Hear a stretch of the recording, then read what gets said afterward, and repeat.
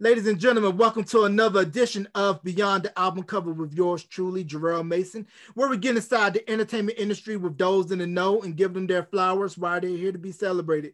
With me right now, I have a man who had his hand in many pots over the years, whether it be speaking to motivate others, giving a good word at Unity Fellowship Church out in Newark, New Jersey, and he's from Chocolate City, DC, and BET, notarized, access granted. His name has been on all our minds for years, and you're going to get to hear his story, true, no filter, all real. Mr. Kevin E. Taylor. Mr. Taylor, welcome to Beyond the Album Cover, sir. Thank you, good sir. Pleasure to be here, brother. Pleasure to be here. Yes, sir. I appreciate you taking the time out of your day, Sunday, to do this interview with me. You're welcome. You're welcome indeed. It's an honor. I'm honored. Anytime we can have a conversation about the culture, about BET, about Blackness, about honoring our journeys, I'm in. So good work you're doing. Thank you. It's for the culture, Black Star Power, and we're giving you a choice. Wink, wink, nudge, nudge. And also be sure to go to Amazon to get that exclusive BT license wear. I got my BT hoodie. I'll be sure to show you that at the end of the interview so you can see that. So like I mentioned at the top of the interview, you are from Chocolate City. So what was that like growing up in Chocolate City during the time of, you had the late John Thompson doing his thing with Georgetown. You have Howard University right there, and they're celebrating this week as Madam VP Harris takes office, and just how growing up in the nation's capital influenced you. It's really interesting because, you know, the later I moved in life to meet people, especially Black people who are from around the world, I realized what a unique experience it was to be from a city where we had a Black mayor, much of the city council was Black. You know, for the most part, getting a cab wasn't an issue just because the cab drivers were Black. You know, being in the projects, even where I grew up down in Southwest by the waterfront, but being able to walk, you know, a few miles, which I did almost every weekend, and be at the Capitol, be at the monument, to be at, you know, Air and Space Museum, where I spent like more time than it seems even smart. Then, you know, since I didn't want to be a pilot, it was just getting to the museums and being able to be at the Smithsonian and see all that history, and to see it in the context of this city that had no, you know, that was getting taxation without representation, that was run by Black people. So I had, you know, Black teachers. It was great to be told I was smart by Black people. It was good to be encouraged and poured into by my community. As a matter of fact, you know, we were talking, you and I, earlier about why I went to where I went to college, and I ended up going to Guilford College because everybody was like, "Oh man, ain't you going to Howard?" I was like, "I'm not taking the bus to college. That's not the experience." And by my senior year, we were on Montello Avenue. So yeah, I would have taken one bus over to Georgia Avenue. I was like, "Yeah, that's not college." And partly as I was going through the brochures and all of that stuff after the PSATs and visiting campuses, I went to a predominantly white institution at the time because I wanted to see if I was Black smart or smart, you know? Because Black people just kind of pat you on the head and be like, "Oh, go on and do the thing." And being close to Howard, but not on Howard's campus, I didn't understand at the time the importance of that kind of Black voice, that Black leadership voice in my head. I understood it at work. I understood it at, you know, because I was already working at a government job by junior year in high school. I understood it in life, you know, but it was a 17-year-old's life. There was nobody who sat down and said, "Maybe you should go to Morehouse. Maybe you should," because they were just also, you know, overwhelmed by the fact that this boy got a perfect SAT score and was looking at Brown and Cornell, and, you know, they were like, "Ooh, we can go there."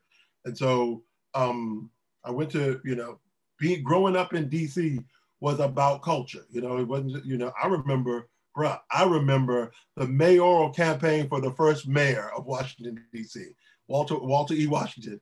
I remember that. I remember Washington for Washington in 1974. He's done a lot for us. He's going to do a lot more. He's got the answer, and he's going to tell us all Washington for Washington in 1970. I remember as clear as day. So I will definitely say that it anchored me and gave me the balls, if you will, to test you know, white institutions. Because I didn't go there like, oh, thank you so much for letting me be here. I was very kind of in classrooms with white boys and girls, you know, young people. And I was like, oh, that's what y'all think? That's very white of you. And they were like, you can't say that to people. So I just started to call white people Cracker Jack and Cracker Jill. And they were like, what is wrong with you?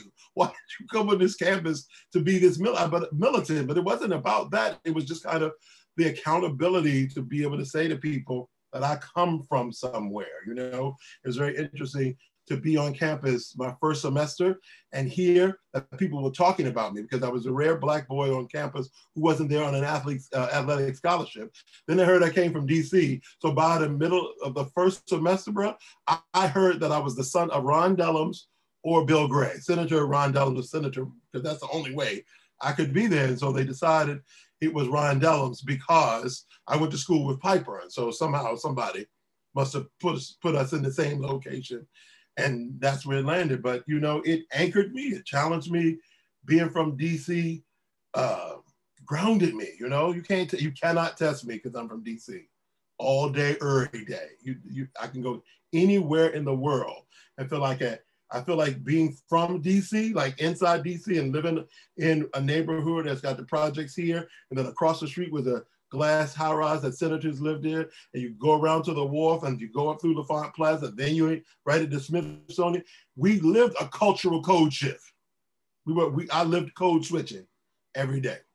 And you probably have the mumbo sauce in the bag swag. Now, if you don't know mumbo sauce, listen. When I tell you, one of my friends for my birthday this past September, so apparently they selling mumbo sauce on QVC from one of the DC entrepreneurs. And I got a little box for my birthday and it was 2 jars of mumbo sauce.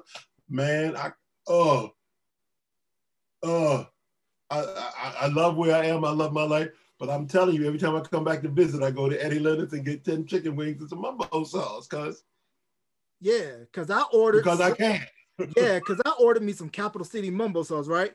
Man, listen, that changed my life. Pour that over some fried rice, some chicken wings, but you got to go to an authentic carry-out Chinese food spot, for those that don't know, to get the real deal. And if you messy, get it on the side. Break your chicken up and dip it, you know. I like pouring it, you know, because it's a messy experience. It's supposed to be messy. It's supposed to make you stop, eat, and enjoy the food, you know. Mm-hmm. Yeah, and also check out Ben's Chili Bowl for their half smokes. Man, stop. Shh. A half smoke with some chili, 2 half smokes with some chili on the fries. Yeah, don't. Yeah, a couple years ago. Chili all over it. To again, make sure you sit down somewhere and eat it. Ben's Chili Bowl ain't no walking hot dog. That's not what it's built for. No, it surely is not, because my wife and I, we took a trip to DC about maybe 3 years ago. We went to the African American Smithsonian Museum and we made a stop by Ben's. So I was telling her about the half smokes and how's a tradition in DC and how anybody, that's everybody. You can mix the politicians, everybody that's in government, to the everyday commoner. You all congregate at Ben's Chili Bowl. Yeah. Again, U Street, that corridor, you know, you could, between that and Republic Gardens that was right up the street, you know, that corridor was just because, you know, what is it now? The John Wilson building, that's some DC municipal building. So you could run into the mayor, council people, anybody that's come in town, it would right there, because, you know, that road, people don't realize, between Howard and Georgia Avenue and the Reeves Center at 14th and U, right there is just kind of a, you know, what is it? Busboys and Poets is in there now. It's just rich with culture, and Ben's Chili Bowl has been the anchor of it for generations. Mm-hmm. Definitely a DC staple. So if you're ever in DC, check out Ben's. Now, can you talk about briefly the impact that the late John Thompson had on not only Georgetown University, but DC, because he was known to be a figure that you didn't want to mess with. And he even told some of the local street pushers, stay away from my players, because he didn't play that. And, you know, John Thompson was just I wasn't a college basketball fan, and I knew who John Thompson was.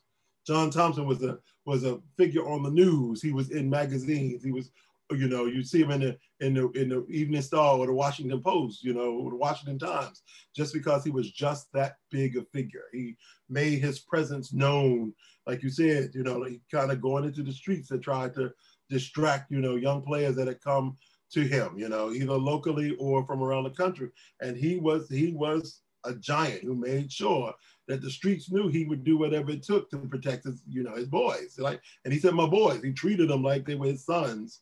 And if you mess with them, if you threw them off, you were messing with him. And so, you know, John Thompson was, again, you know, I remember magazine articles and newspaper articles that we would keep, and, you know, I would read them to my brothers just because we were like, how is this man so important? Why do we know about him when he's a college coach? You know what I mean? But he was a very, very, very big deal. You know, there was some, you know, some institutions in DC, and, you know, Chuck Brown, Mayor Marion Barry, John Thompson.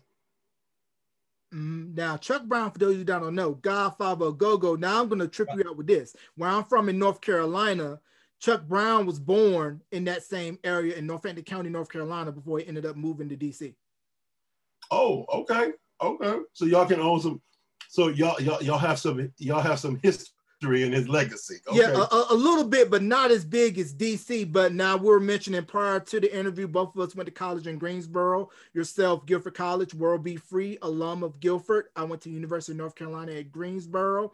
And a lot of people from the DMV, for those of you that don't know, that's DC, Maryland, and VA, they would import their go-go music down south because we got a little bit of taste of it because of that, like EU, Rare Essence, Treble Funk.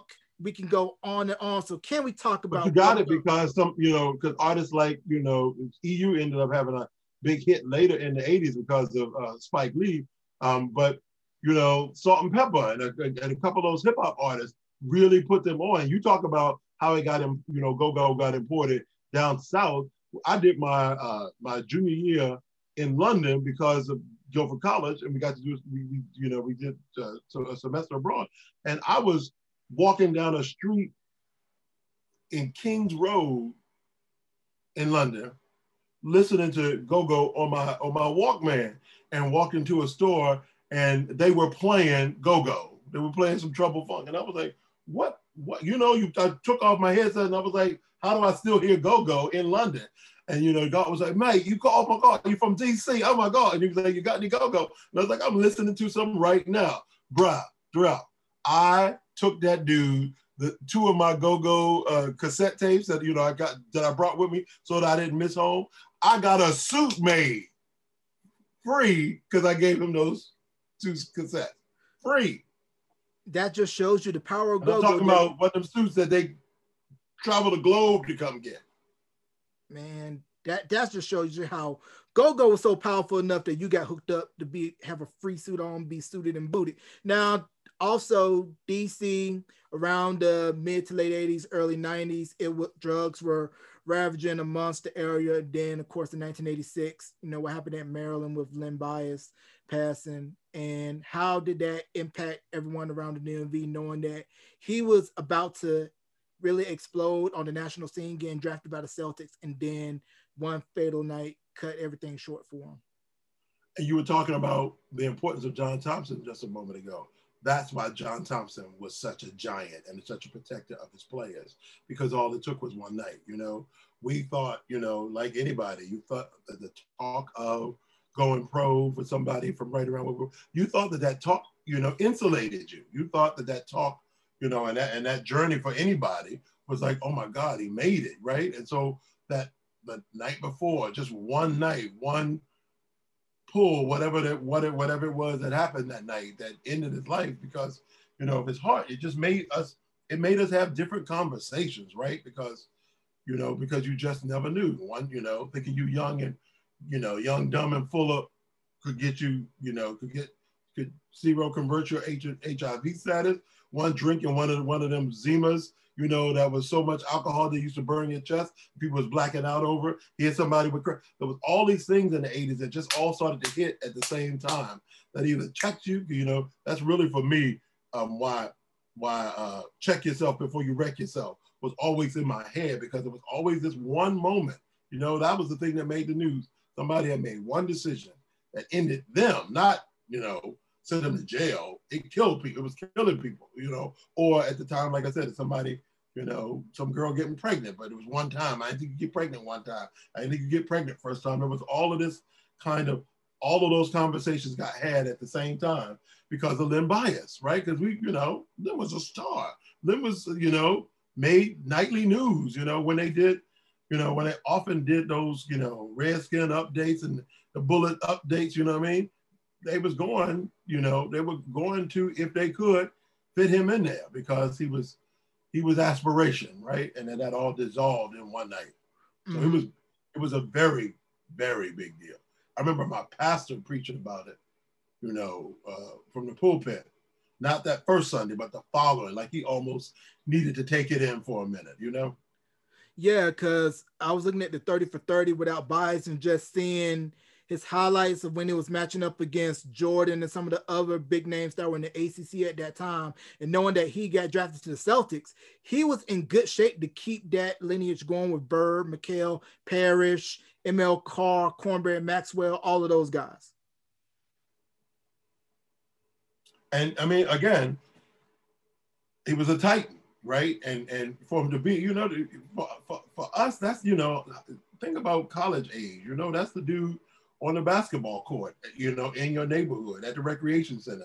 And here he is on local and national news at least once a week when they win season, you know, and just to see it, his death, you know, people want to make it seem like it sent, you know, some sort of ripple. It was an earthquake because it threw everybody off. And, you know, it was, again, that belief that that opportunity would cover you and protect you, and that somehow it came with a whole bunch of people who made you make better decisions when it didn't.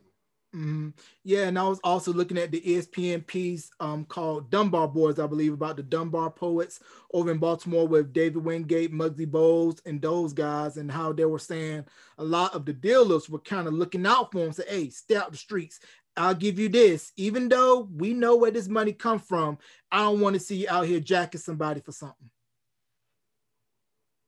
And you know, again, and I even think that is, you know, probably why it was such a shock, because you're right, because I grew up in the projects, Southwest M Street and Delaware Avenue.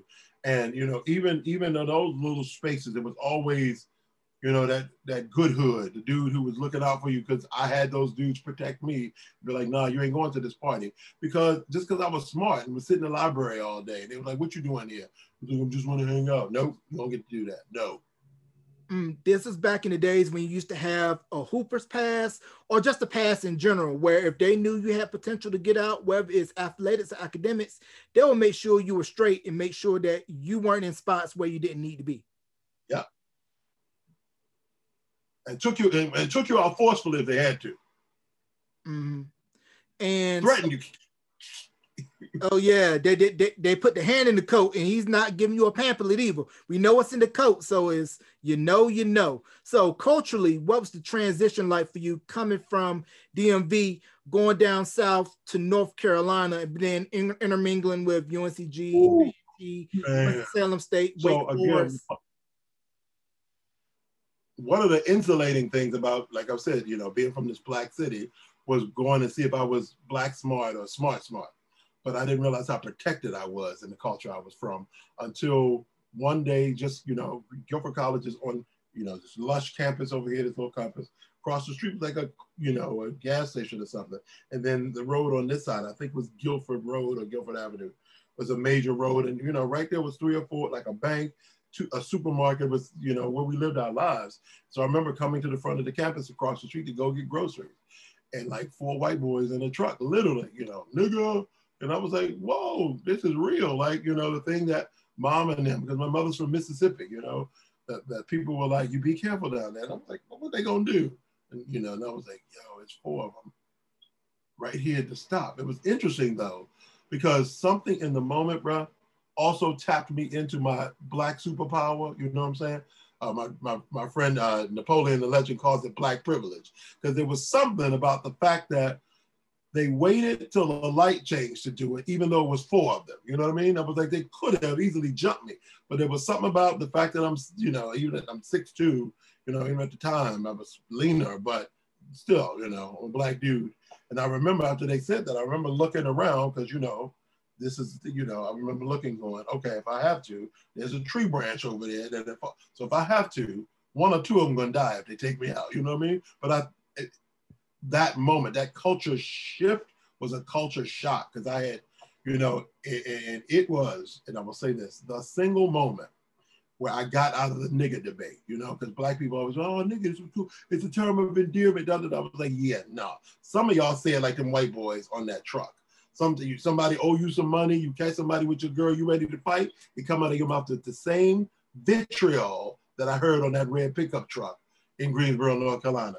So I'm not debating with y'all. It's not, ain't no term of endearment. You can't take back a word that is dipped, fried in, and laced with hate. You just can't take it and make it pretty. You can try to justify it, but then you see somebody, that same dude that owe you $20, that same dude looking at your girl, you're gonna use that same word with the A or the AH on it, and the rage coming out of your mouth sound just like them boys on that red pickup truck. So It was a huge shift. Yeah, I kind of had a shift myself when I went to UNCG. The high school I went to in the area I grew up, predominantly African-American. UNCG, predominantly white, although we have a good amount of international students. So it was my first time intermingling with, you know, white people, and then being in spaces where I'm the only one, or where this may be your first experience with somebody black. Thankfully, nobody asked me to touch their hair. So it was my first time learning, like how you were talking about code switching, about how to navigate in 2 worlds. While we had that slice of HBCU life on campus with the fraternities and sororities, although we didn't have a football team, you knew most of the black folks at UNCG's campus would show up when it was basketball season and when it was time for probate, and then Black Student Union. So it was interesting to try to be able to carve out a space where you want to feel proud of your blackness and not have to be compromised, but just know the majority space says, we're going to have to put up with you, and we're going to try to be PC about it. Right. And it's really interesting too, because we had an incident, you know, Guilford was a Quaker liberal arts school. So the Quaker practice is that, you know, if there is in fact a conflict of any sort, there is a meeting held, right? And one of the black football players ended up having somebody from UNCG come onto the campus looking for him with a shotgun. We were like, what happened? And I remember us having to have like a midnight meeting about this because it had caused such a uproar on the campus. And it was just very interesting for me to see the ways that the Northern and the Southern, the male and the female, the athletic and the academic all went away when we became, you know, when we realized we were black. So no matter what, you know, we always had some sort of moment, some little, you know, some sort of way of engaging that made sure we knew as black folk, we had each other's back. And there was that moment. Then we had a moment where, you know, one of the brothers on campus, also on academic scholarship, I mean, not on academic and not on academic scholarship, just there, smart student. This is school he chose to go to. And he was in like a philosophy class. And the teacher, you know, the professor brought up the story of this character named Werther. And then talking about him, he said, you know, he was, you know, he was a commoner, but he had the brain of genius. And so he could go from world to world, you know, he could be in, you know, amongst, you know, the civilians and then amongst royalty and engage them, you know, and apparently he said, you know, he was kind of like, he was a house nigga and a field nigga. And he said that in the class with mostly white people and one very fair-skinned black dude who ended up bringing it to the black, you know, the African-American Cultural Society, which is what we were, the Black Student Union on Guilford's campus. So he brought it to us in a meeting first. Then we had to bring our, you know, the black faculty in because we need some support because this could get black, you know what I mean? And then just the way that they helped us handle writing it up, getting him censored, you know, handling it in a way that made sure it had some impact, you know what I mean? Because we was ready. I'm DC. I was ready to break, you know, smash some windows and cut his tires. I was ready to make him feel afraid, you know, and they made him feel afraid for his job.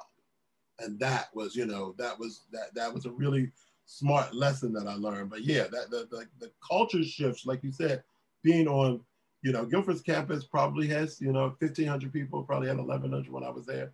And I could in my class name the Black men, period. I was friends with the Black men who weren't there on athletic scholarship, the students, and probably, one of them, I have a relationship with to this day, and I graduated in 1987. Mm-hmm. And so, there was something that connected us all, because that was, college is what, 18, 19 to 23. It's pivotal. And we had some pivotal lessons in there, that shook some of us who weren't from the South, and that shook some folk that empowered some people who were from the South. And, it felt different to be on the campus and have some support that was going to, it wasn't instantly going to go the Southern route. That's how we call it. Right. And for those of you that don't know, Greensboro, definitely influencer as far as the civil rights movement, home of the sit-in movement. Go check out the International Civil Rights Museum on February 1 Road. If you go to A&T's campus, there's a statue of the Greensboro Four. And also look up Greensboro Truth and Reconciliation. There's another topic for another day. Come on, sir. And then also, too, Climax, North Carolina, a man by the name of Clarence Avant. Yes, Mr. Clarence Avant, Taboo Records, Sussex, Dennis Coffey, Bill Withers. May I go on and go forth? He's from around there. And then I believe Deborah Lee is from Greensboro as well. Yes, sir. I saw the greatest show of my life at the Greensboro Coliseum when Prince went on tour with the Purple Rain tour.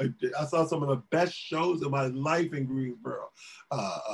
Prince on the Purple Rain tour with Sheila E. opened an act with flowers raining down from the ceiling. Ashford and Simpson coming out of a boulder during their Solid as a Rock tour. First time I saw Anita Baker live, 1986. She opened for Jeffrey Osborne when he was real popular with the Woo Woo song. It was, life in Greensboro. And just, and people wondered how a Black boy from DC survived, down there in the South. Is because A&T was not far, and UNCG, we knew where to go to be culturated, we knew what church to go to for Easter Sunday. United House of Prayer, best soul food. Boom. Also Stephanie's on Hardeman Road, and also Maxie B's. And one regret that I had when I went to UNCG, I never got to go to a concert at the Coliseum, even though it was right up the street. So I never went to Super Jam. And you were at Greensboro when Super Jam was at its height. You didn't? No, sir. No, sir. If you look at the show Atlanta, when in the jail scene season 1, where the guy told Donald Glover stop being weird, I was focused on school and on my radio show on WAG's campus. But Greensboro Coliseum was right up the street, so I never made it to a concert or ACC tournament. But I did go sample that barbecue across the street at Staney's. Look, okay. Wow. I mean, I get it, because I went to school at like literally, it was all about academia. It was all about being a Dana scholar, but being from DC, I needed Black folk. I needed culture. You see I got a case in the front room that still holds 1,000 CDs. My whole Natalie Cole collection, Patti LaBelle collection, Mariah Carey, Whitney Houston, Stevie Wonder, Luther Vandross, like literally the whole collection. So, to be able to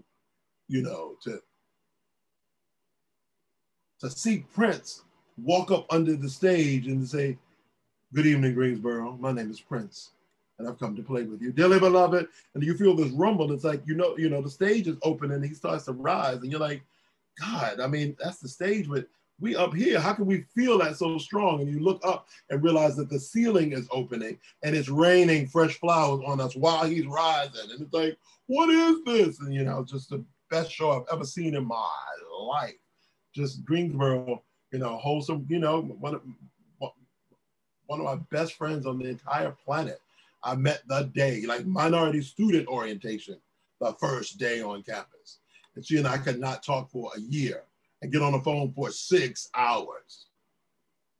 So, there was just something about that time, that point in our lives. She and I also, and another Black student, also went to London together. So we were there for that experience. She and I especially traveled, took like a month off and was like, we here in Europe, we're going to get us to you real fast and we're going to see everything. So that opportunity was centered in Greensboro, but it gave me the world. Mm-hmm.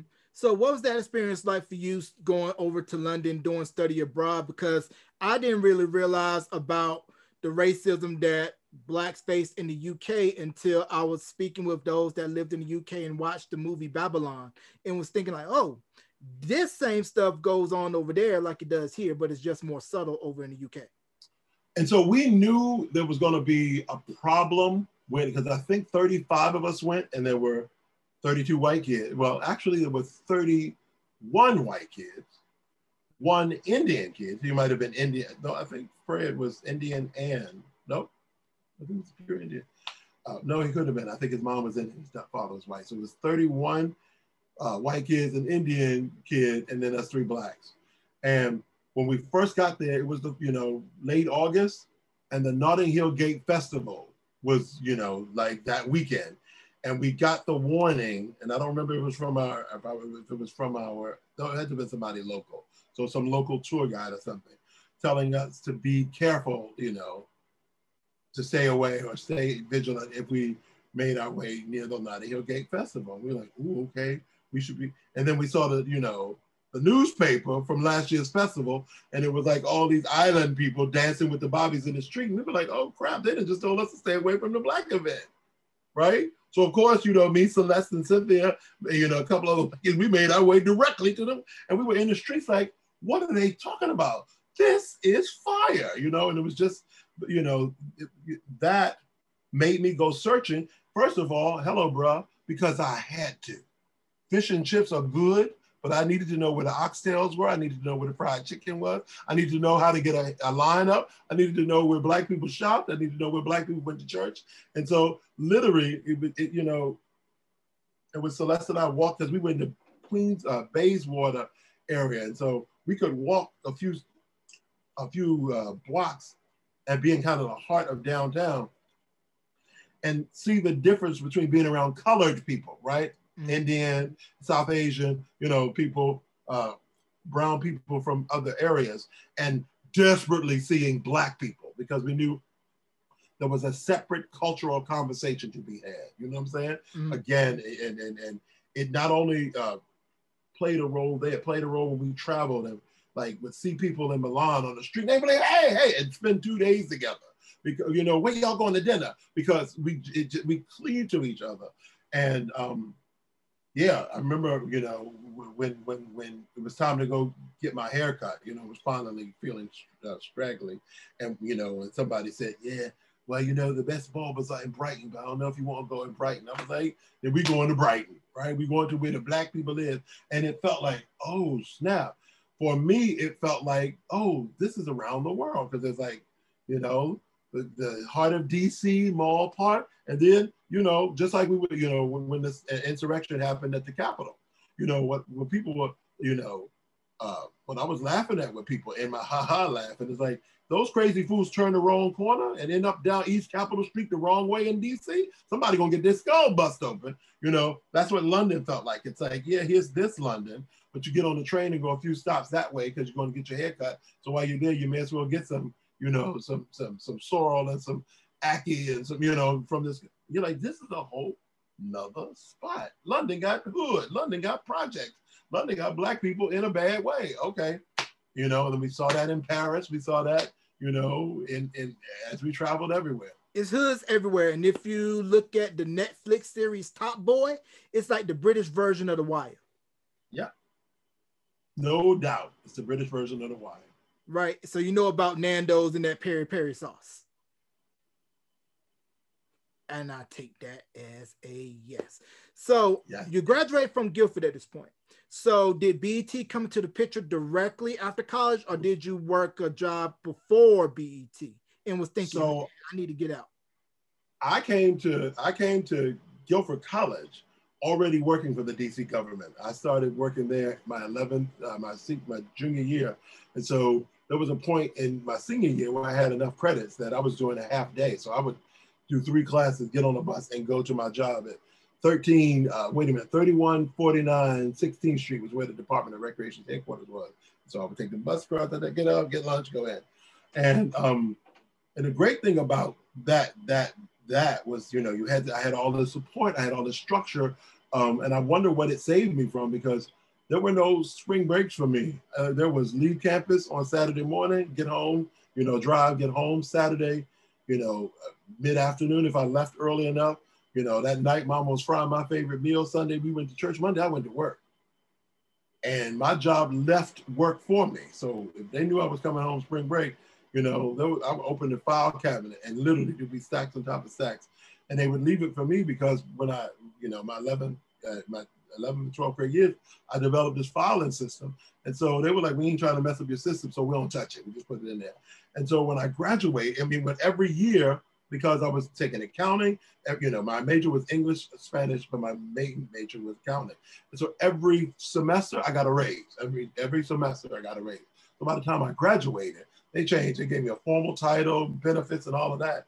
And so I was like, that's a good job. I got a good government job, you know? And I was in it. I liked it. It was professional. It was engaging. You know, because where the department was in the middle of the Latin community in DC and Adams Morgan. And so if somebody came in, like to one of the other departments who couldn't speak English, they would call me. So I was, you know, I had relationships with cultural activities, accounting, reservations for the parks and the playgrounds. And so, you know, it was exciting. It felt like, wow, this experience of living in, you know, being from DC, having this good job is crazy. I'm living this life. And then,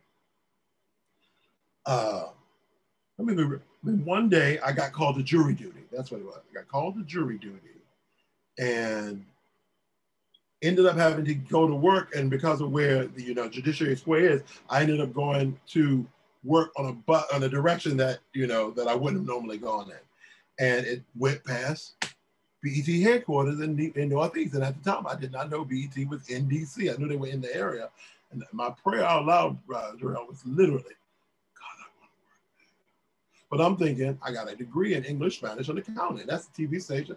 I don't know nothing about it. So it literally just, like, if you could see it in the dream, in the movie of my life, the prayer would have gone up like a light smoke, you know, like, God, it just, there was no way that it could have had any weight to it, because I would have had no way to know how to get there. And then over the next 2 years, because that's the funny thing about kind of speaking your truth, over the next 2 years, like, work got funny and I got moved around to different departments and doing other stuff. And I just realized I had outgrown it. And, you know, and I ended up, talking to my boss in the communications department. And she was like, so my husband is looking for a legal assistant in his office.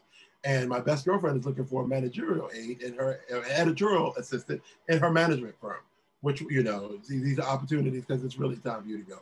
I go and pick, even though people have always said my whole life, boy, the way you talk, the way you can talk, you know, you negotiate, use words, you should be a lawyer. Why didn't that legal opportunity just scream to me? I was like, do this one. And I went to this job after I left the Department of Recreation where I was sick, where I was there for 2 months. And it was in the summer, in the height of DC summer, June and July. I went into this office and was sick every day because I'm one of these people, you know, if you've ever you've been down, DC hot. DC in the summer can just like make you not want to touch yourself hot, you know? And so I'm in this office having to wear a shirt and tie every day. And then, you know, DC's 90 degrees and with your humidity feeling like 106. And then I was going into an office with no windows, air blowing consistently that was probably 60 degrees. So as you can imagine. And then one day they said to me, so we're moving our office from downtown. It was downtown directly across from the Warner Theater. They said they were moving to the courthouse in Virginia. And then even though I had only been completed 2/3, so 2 months of my 3-month probation, they said, we're going to give you the job permanently if you take the job and want to come with us. And God said to me, bro, if you trust me, don't go. And I was like, what? The blessing was having, been with this government job so long, I still had sick leave and vacation time that I could live on. And so I was like, for the first time since I was 12, and I've been working now, I was 26, I took time off and I was like, okay, just breathe. Then after 2 weeks, I was like, all right, I'm bored. I need to do something. I'm a worker, let's go. And then somebody said, why don't you get a job at a temp agency until you figure out what you want to do? Okay, how you find one? They're like, I don't know. So I pulled out the old school yellow pages, bro, and said, Lord, I need help. and went to temporary agencies and found a full-page ad for a temp agency called Help Unlimited. I asked for help, I got Help Unlimited. Sound like a sign. Went in there, took my typing test with them. They placed me. I went on a Monday. They placed me immediately on a Tuesday. I was in another management firm doing this kind of, ancillary work for I think a week or two. And then they sent me to ABC News for a week. And, I got to talk to one of the coordinating producers, and, I was telling her my story and all of that. And she's like, so you spent time in London, you know it well. I was like, oh God, yes, we were all over, because like I was saying, I know every nook and cranny and had done everything from the embassies to the Notting Hill Gate Festival. And she's like, you might be a really good fit to go get one of our journalists, because he's packing up because he's been there for months. And now it's time to come home. And so we were thinking of sending somebody, and perhaps you could help with coordination and that. And I was like, oh, great, because I wanted to go back from London to London. This was 91, and I had been there in 85. And I was like, oh, great. I said, I want to go back. Here's the opportunity. And she goes, oh, okay, so call and confirm it with me on Monday. Oh, and I was I'm getting ready to hang up. She goes, oh, there's also a position open at BET. I'm sorry, wait, what? I'm sorry, wait, what? I'm sorry, wait, what? Yeah, I'll take it. I want the BET one. Okay. She goes, oh, okay, wow. I don't care what it was. I didn't know, I didn't care. And so I walked in on Monday to work for Jeffrey K. Lee, the Senior Vice President of Network Operations in his front office. And Deborah Parker Williams said to me, so I hope you brought your resume, because the position you're sitting in is available. And the director of music program is looking for an executive assistant. Now, it's funny because I'm looking at you here, and I guess my Facebook is open behind me, and her picture, because I just bought her new family book, is staring at me as I tell this story. So I gave her my resume and interview with Lydia Cole on Tuesday morning, because she was looking for an executive assistant. And I was like, okay, this is, I don't know what BET does, like what they do behind the scenes, but I know how to do executive assistant. I know how to do that. So we did a 45-minute interview, and she said to me, after she asked about, how long I've been working, how much I type, what kind of things I done, where I went to school, all this stuff. She said, so tell me, do you have any questions? I said, I only have one. What's your middle name? She said, I'm sorry. I said, God told me that, because her nameplate said Lydia N. Cole.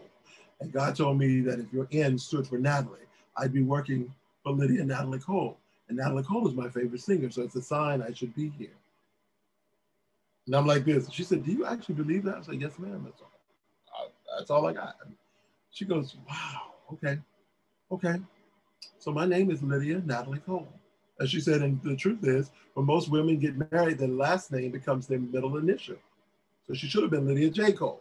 But she liked Natalie so much, she kept it when she married Dr. Reginald Cole. And so, that we had a really great interview, and then I ended up being there for maybe a month, and then leaving, and then coming back in March to be in the legal department with Gordon Bolter. And I was like, wait, I wonder why I never heard from Ms. Cole. It seemed like we really got along. And so I go to see her and say, can I have a minute with you?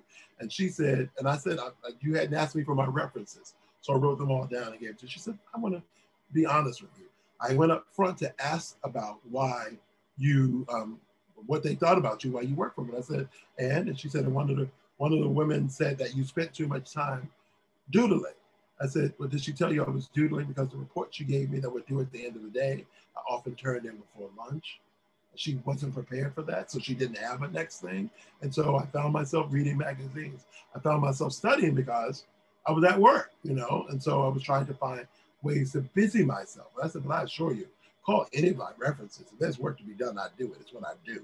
And so, she said, you know what, Kevin, I'm going to bet on you. Welcome to BET. And so that's Lydia Natalie Cole is the reason I walked into BET as her executive assistant. And, and then my life made sense, bro, because I've been one of those people who collected old Jets, old Ebony's, old Right-Ons, Black All-Stars, Sepia, just if our faces were on it, especially being in the library, you know what I mean? I'd be in there to reference, like, look, all these Black magazines. Because sometimes in the store, all you knew about was Ebony and Jet. You had to go to the magazine section of the library to see all these things. So it all made sense. So I remember one of the first things I did was to was to just kind of organize stuff, you know. And so I remember.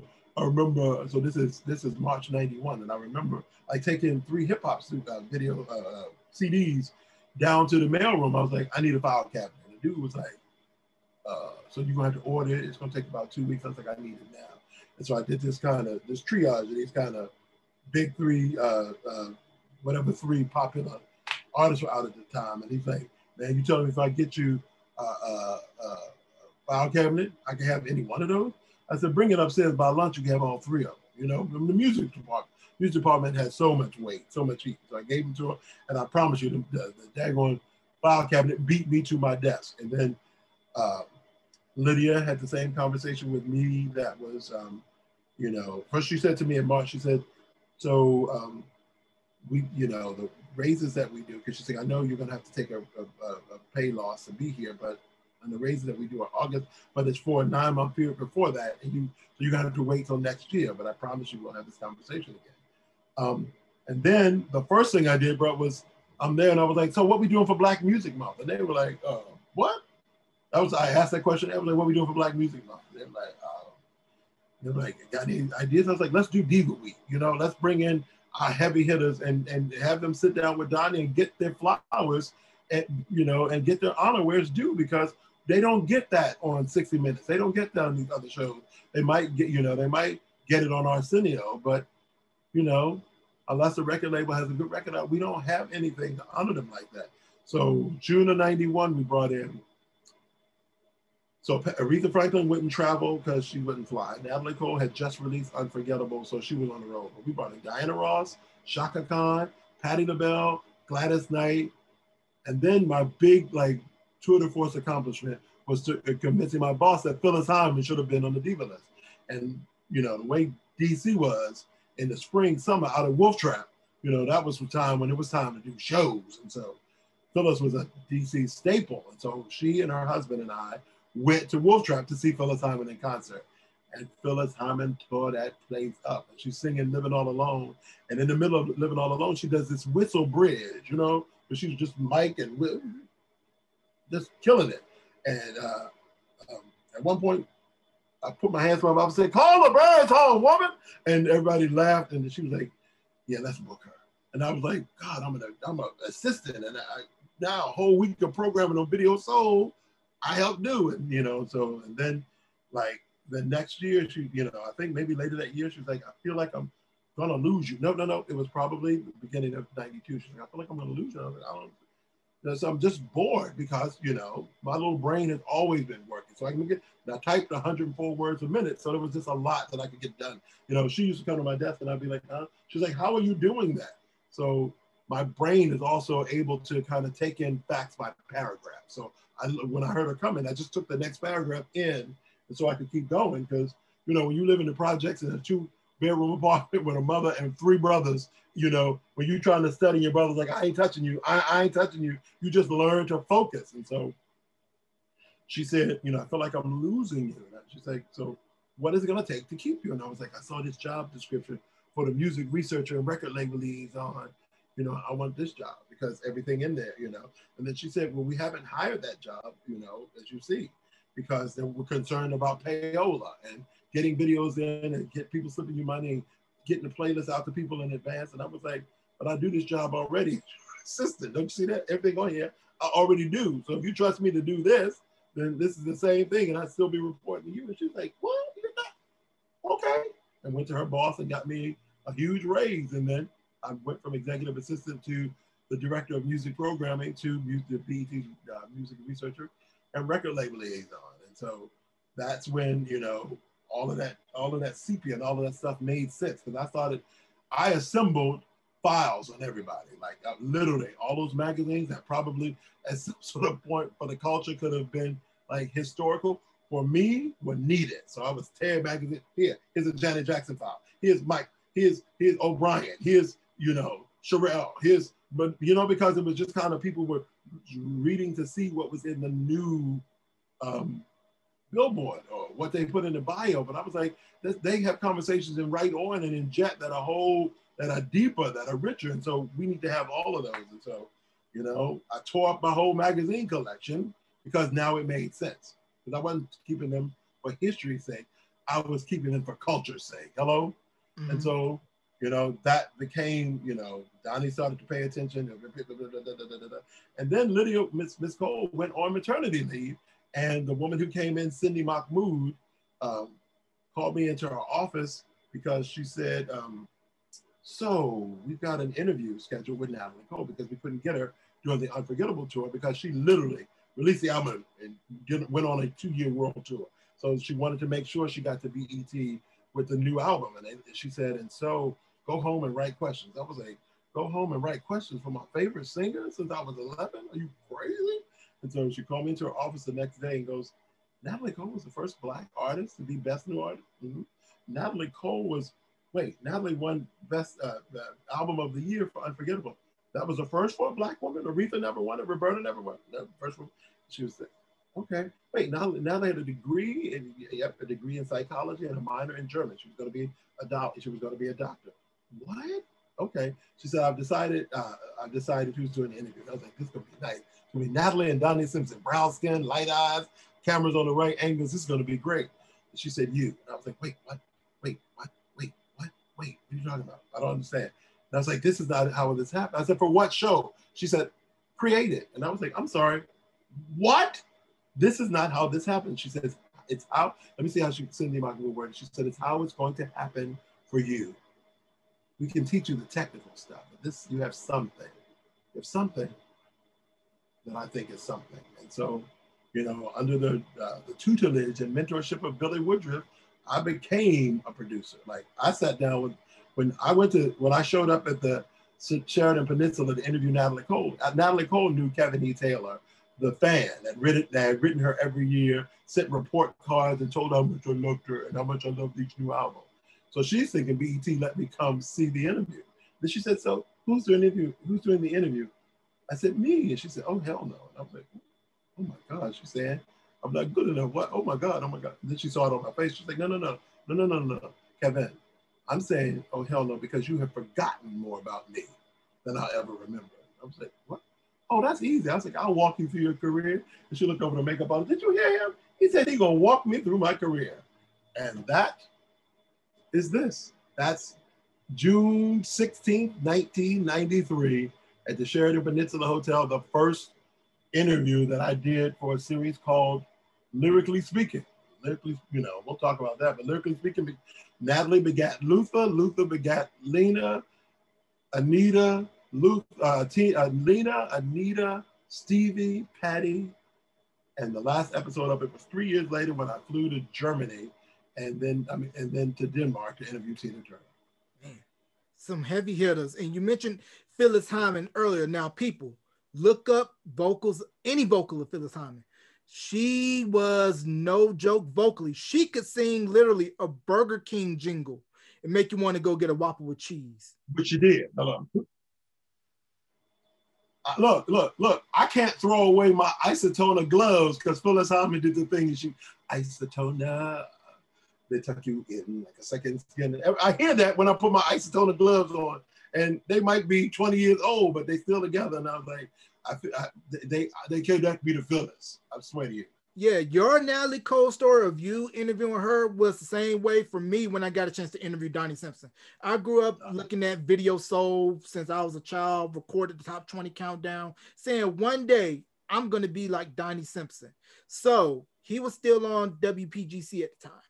And I ended up calling his people and saying, hey, I am a college student. I have a radio show. I want to interview Donnie. And they were like, okay, the only time he can do an interview is right after his morning show. So literally, don't sue me, UNCG. I skipped a class so that I can interview Donnie Simpson. I'm like, I'm not missing this opportunity for nobody because this man got me to where I want to be. And to have the chance to interview him, I'm not passing it up. So I skipped my English 101 class so I could interview Donnie Simpson. Yeah.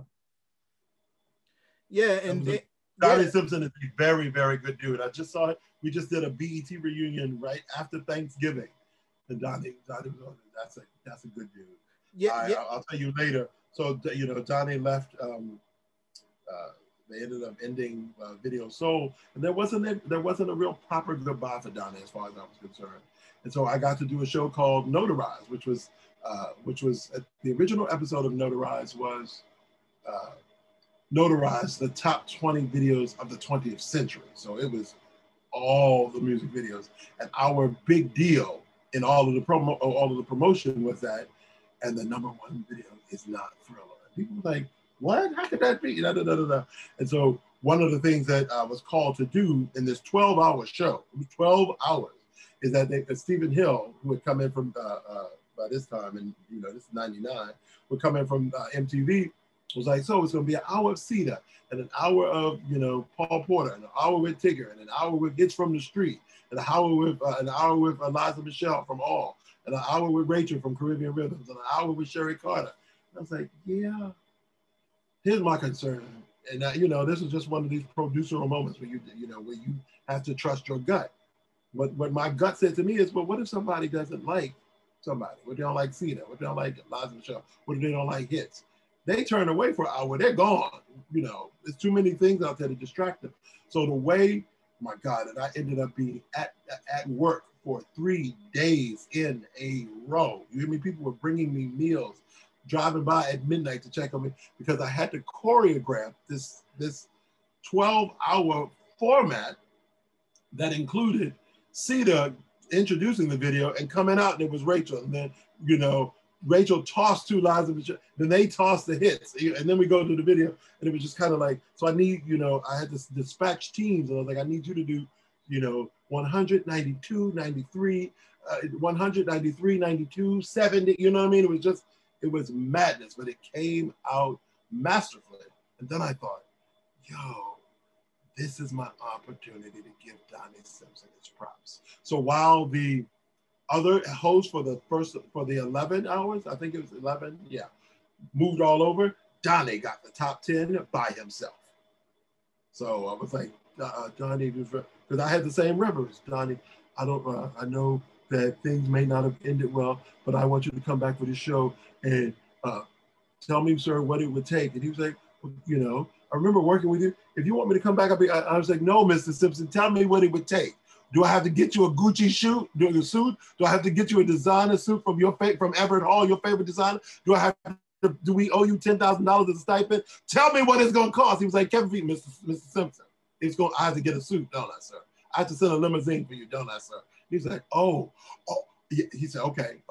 He said, how about you tell me what you're going to compensate me with? And so we got the suit made from Everett Hall, his favorite designer. I don't know, they worked out what they paid him. We built his own set. But then we did like promos of like all the employees lined up on the stairwell. Down in DC that you came in through the basement to security. We lined up all the team through and they came to Donnie. Somebody handed him their baby and he kissed it. It was like, this is the return of a legend and you should be treated as such. So I felt like I got the opportunity to give Donnie Simpson his proper due, and especially because Stephen Hill had come up, Stephen came in from MTV. I don't know how I felt about him. I don't know how I felt about the MTV. I don't care. I don't know how I felt about any of it until he told me what he had in mind for the number one video. And he was like, so Kevin, get this. The number one video is not a music video. It's Dr. King's I Have a Dream speech recorded on video. And I was like, oh my God, that's genius. So that's the only moment in the show where I brought everybody back is everybody tossed to Donnie, said something about music video, the culture, leading up to Donnie saying the number one music video is not a music video at all, but rather a moment in history captured in video. And it was powerful because Donnie got that last read in, so it hits about 11, quarter, so no, the show went from 11 to 11. So about, 10:40, people were in parties and in clubs around the globe. And there were people who wrote us letters saying that the DJ stopped the music to turn up the screen because a lot of people hadn't seen Dr. King's I Had a Dream speech, which is not the 2 or 3, minutes you might have heard, or the 40 seconds, I have a dream. It's 8 minutes and 43 seconds. And most people had never in any school or in any opportunity seen the whole thing. So the world stopped to watch Donnie do the intro and then to watch the full I Have a Dream speech. And the ratings were huge. I just felt like, you know, it was, I couldn't have had a greater honor than to give Donnie Simpson the honor he was due, especially to be attached to that moment in history that we knew was going to be dynamic. Right, and a big congratulations to Donnie on getting inducted into the Radio Hall of Fame. So Radio Hall of Fame! Big up to Donnie for that. And also at this same time in DC, we have a radio station out of Howard University, WHUR, which gave birth to a format that you still hear on Urban AC today, The Quiet Storm, which was started by Mr. Melvin Lindsay, who was on the green scene. Now, can you tell me about the impact of WHUR, Melvin Lindsay, and The Quiet Storm, and Miss Kathy Hughes? No. The level of impact that Quiet Storm has is not a thing you can really talk about, because Melvin gave birth to a format that resurrected careers, that gave birth to giants, that took artists who were signed but left on back shelves, who might not have had opportunities, and made them megastars like Luther Vandross and Anita Baker. Luther Vandross's House Is Not a Home got so big on Quiet Storm, and it's 6 minutes. I'm sorry, not House Is Not a Home, Superstar, Until You Come Back to Me. That first from the first album. That song was 6 minutes and 11 seconds of a lush ballad that was supposed to be relegated to Quiet Storm, but Quiet Storm was such an institution that people used to record that block and play it on other formats. That people used to record that and keep it on their headsets. And that song got so big that they started to play it in daytime. You know what I mean? And Melvin Lindsay, you know, again, he resurrected careers. Melvin Lindsay made babies with that format. Melvin Lindsay and Quiet Storm and Kathy Hughes, the Titan that gave us TV One. Kathy Hughes that gave us a black talk format. Kathy Hughes over here in the black talk format would do it. Kathy Hughes over here with TV One. Kathy Hughes over here, and the ways that, you know, she believed in black culture so deeply that, you know, that she's still in it to win it today. There is no talking about the Quiet Storm in a way that would make sense to some people, because it's such an is. You know what I'm saying? The Quiet Storm format is such an is that it's on radio stations in Mobile, Alabama, and Fayetteville, North Carolina, and Denver, Colorado, and Portland, Oregon, founded in DC on Black romance music. You know, the Anita Baker called it fireside love songs. You know what I mean? That you would not only hear songs, but you heard the whole introduction, and they let it fade so you could hear all that stuff that used to make you smush your headsets to your ears. Quiet Storm made you think you were grown, right? It made you want to be grown and to grow. You wanted to be able to have dinner in your own place with somebody, to the point that all you had to do is just put on Quiet Storm and light some candles, and the music would do the rest. Now, if you're of the it wasn't just sex, you know what I mean? It would do the rest. It would set atmosphere. It would help conversation. It would allow you to slow dance and get away the nerves. Quiet Storm it's culture. Mm-hmm. It's like that nice alley-oop that set you up for a dunk. Now, if you're of the preteen or teen variety, you thought you were doing something if you got your love dedication either played back or they read your letter. Dear DJ so-and-so, I like to dedicate Ready for the World, Let Me Love You Down to my boyfriend, John. We've been going together for about 6 months. We met in Miss Harris's class, and yeah. And I would like to let him know that I like him. So can you play this record for me? It would really make my night. Signed, blah, blah, blah. Well, we're going to go ahead and get that record for you and follow that up with with his beautiful elocution. We're going to dedicate this to Mimi and Hakeem. love you down. Right, right. And you mentioned Dewey Hughes. Now, for those of you that don't know, go look at the movie Talk to Me with Don Cheadle, Taraji P. Henson, Chedway Ejiofor, and you'll learn about Mr. Petey Green, who his show, Petey Green's Washington, was one of the early staples on BET in its infancy. And quite the precursor to people like Howard Stern, who also appeared on there.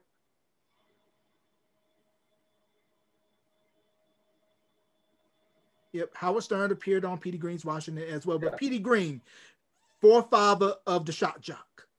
Yeah. His story definitely very well told in that movie, which is directed by, I believe, Kasi Lemmons. Yeah, Kasi Lemmons. Yeah. Great woman. Yeah, she did Eve's Bayou, and I think she was in Fear of a Black Hat, which is underrated to me, better than CB4. Shout out to Rusty Cundiff. Don't at me. Fear of a Black Hat, better than CB4. NWH. If you know what I'm talking about, you know what I'm talking about. But the one thing about BET that I really loved was that it really took current events, made it relatable to kids, preteens, and teens of our age, you know, with Teen Summit. Because I really wanted to be a posse member, even though I wasn't in DC. It made me just want to say, hey, can I go sit beside Ananda or a Demu and just give my take on something? Because, I mean, it was a hot show where you had kids talking about issues that affected them of the day, and you had the hottest young artists at the time giving their hot performances. So can you tell me about the impact of Teen Summit and what BT brought to the game as far as that? Teen Summit, I mean, so there was so many things that happened on BET and then MTV, or MTV and then BET, you know, Yo MTV Raps, Rap City, you know, 106 & Park, TRL. It was just, Teen Summit was BET's megastar because it was a thing that didn't exist anywhere else. And what was so impactful about Teen Summit is, A, they handled everything. They talked about drugs and sex and sexuality. They talked about death and dying. They talked about everything, and they didn't ask any of the young people in the audience to play dumb, you know. So the posse, like you said, it gave young people permission to have a voice and a perspective. And so you combine this opportunity to talk about everything with great hosts, you know, Ananda, Lisa Johnson Smith, Prince Dejour, Adimo Colon, you know, On Jam Fran, hello, my good friend Dr. Fran Edwards. You can combine all of that rich kind of lead in and these brilliant young people, and then the breaks that they got to take in the conversation then introduced you to Escape, introduced you to Usher, introduced you to, you know, Chris Cross. And it's like, yeah, Teen Summit, you know, kicking the truth to the young Black youth was literally that. It was this visual magazine that gave young people permission to stop and pay attention, stop and engage, to have a point of view, to feel like they could go to their parents and talk about stuff because they got real information about it before they dove in. And so, yeah, Teen Summit was a thing that I wished the world, the culture hadn't gotten so distracted that there were things that we would toss away, like, you know, Teen Summit and BET News. And it was like, oh, I can get that somewhere else. It's like, no, we needed to be getting that from ourselves, doing that for ourselves. Right. Teen Summit is a thing that could come back right now and still be brilliant. Right. And bring back Emerge in YSB magazine. You can't bring it back because almost all magazines are going away now. But I think there's a way it should be coming back in all of these formats. If it's, you know, if it's just a digital magazine, if it's a visual magazine, you know, a virtual one, all of the stuff has got to come back. And I hope that stuff is, you know, that just like always happens, that everything old is new again, and that we have a moment, you know, you see in it in a lot of ways that people are starting certain YouTube channels and having certain conversations that, you know, perhaps we'll see a day soon when all of the, you know, those kinds of things come back around. My concern, you know, is that young people are so distracted with social media and trying to be stars that I don't know that we could assemble a posse, but I'd sure like to try. Right. Now, what led you to the calling of becoming a pastor? Man, I'm gonna shout again. So, you know,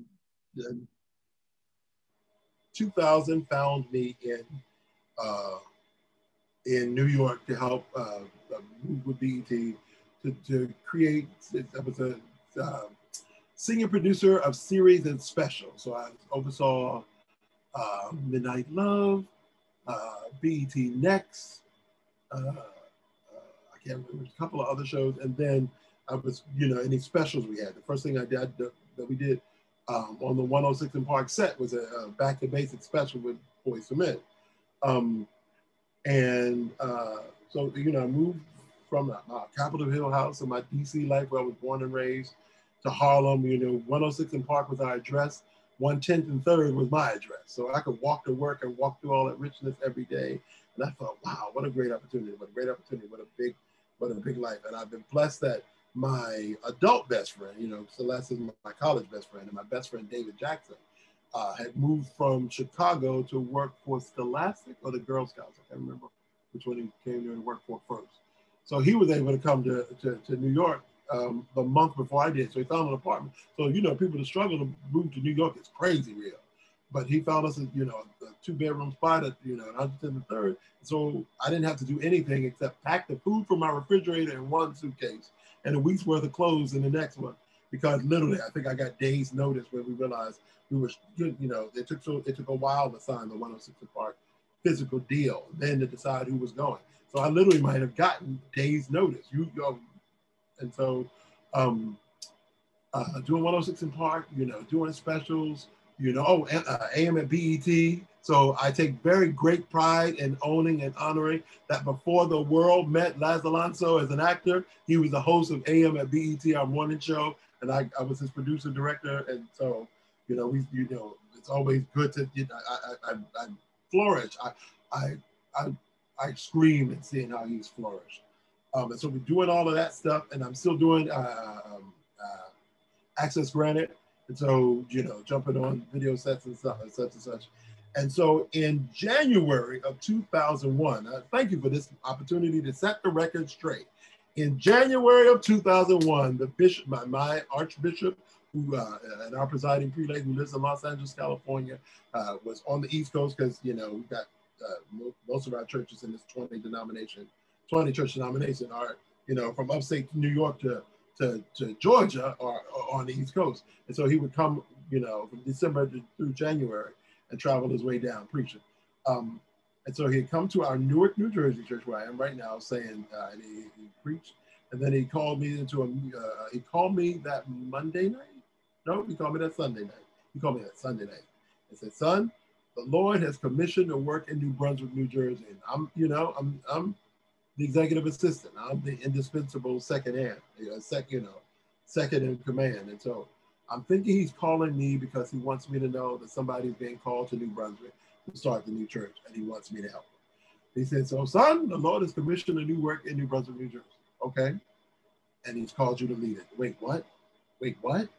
And so January 27th of 2001, I had my first Bible study in a home in Teaneck, New Jersey, because we hadn't even found a place in New Brunswick yet. As founding pastor, I got to go find the church that I found. And so we are in, simultaneously at this time, senior supervising producer of series and specials for BET, and then pastor in this central New Jersey college town, because New Brunswick is where Rutgers' main campus is. And so I'm doing Bible study and church and back and forth. We found a space downtown and I'm like, I could find balance in this. I could find balance in this. I could find balance in this. And so everything's going to be all right. And then in August of 2001, I'm called by Penny McDonald, who's the creative director for BET, and she tells me that we are doing an access granted for Aaliyah's Rock the Boat. Oh, okay. And so you're going to Miami, and then you're going to the Bahamas for 2 days. Oh, okay. And Aaliyah comes on the 106 in Park on Tuesday. I go in the green room and say, hey, I'm your producer for access granted. I'm going to join you in Miami. I'll already be there. I just wanted you to know my face, so when you see my face and my crew, it's me. And she says, so we have to come up with a little something, because at the time she was secretly dating Damon Dash. And so, the video is a video, her life is her life. So she's like, we need to come up with something so that we can know when it's time to stop rolling the camera. And I was like, okay. So I was like, how about this? So anywhere, if you see him, just do that. Do your hand up like that. Just do that. And that's kind of like, and scene, and close. You know what I mean? And so she goes, oh, that's good. I like that. And we hug, and then, make our way to Miami on Thursday. And if you go back, you've been tossing people to these other things. If you go online and watch the Access Granted Rock the Boat, when Aaliyah walks in and goes, oh, hey, she's talking to me. Oh, hey, let's go. Time to make the video, And we go in behind her. We shot all day in Miami, that night in the University of Miami underwater, and then flew to the Bahamas. While we were at the pool in Miami, Gina Smith, who was with Aaliyah's record label, comes to me and says, Kevin, I need to ask a favor. I know I promised you complete access, but you know what Access Granted looks like. So they had me on the plane with Aaliyah and her team, and I was like, I wouldn't be shooting on the plane. We don't do that. There's enough to do with the hair and makeup and choreography and meeting all the pieces and parts that it'd be cool to shoot on the plane, but I don't see it, you know what I mean? And then you get to the, when we got to the plane, I knew we wouldn't have been able to do it. But at the time, she said, I need you to just take a separate flight. Y'all make sure you get there before her. If you want to catch her plane landing and all of that. I was like, oh, that's great, but I don't want to be on a plane with her. And so Gina Smith, Thursday night, wrote the changing of my itinerary by hand. It was that last minute.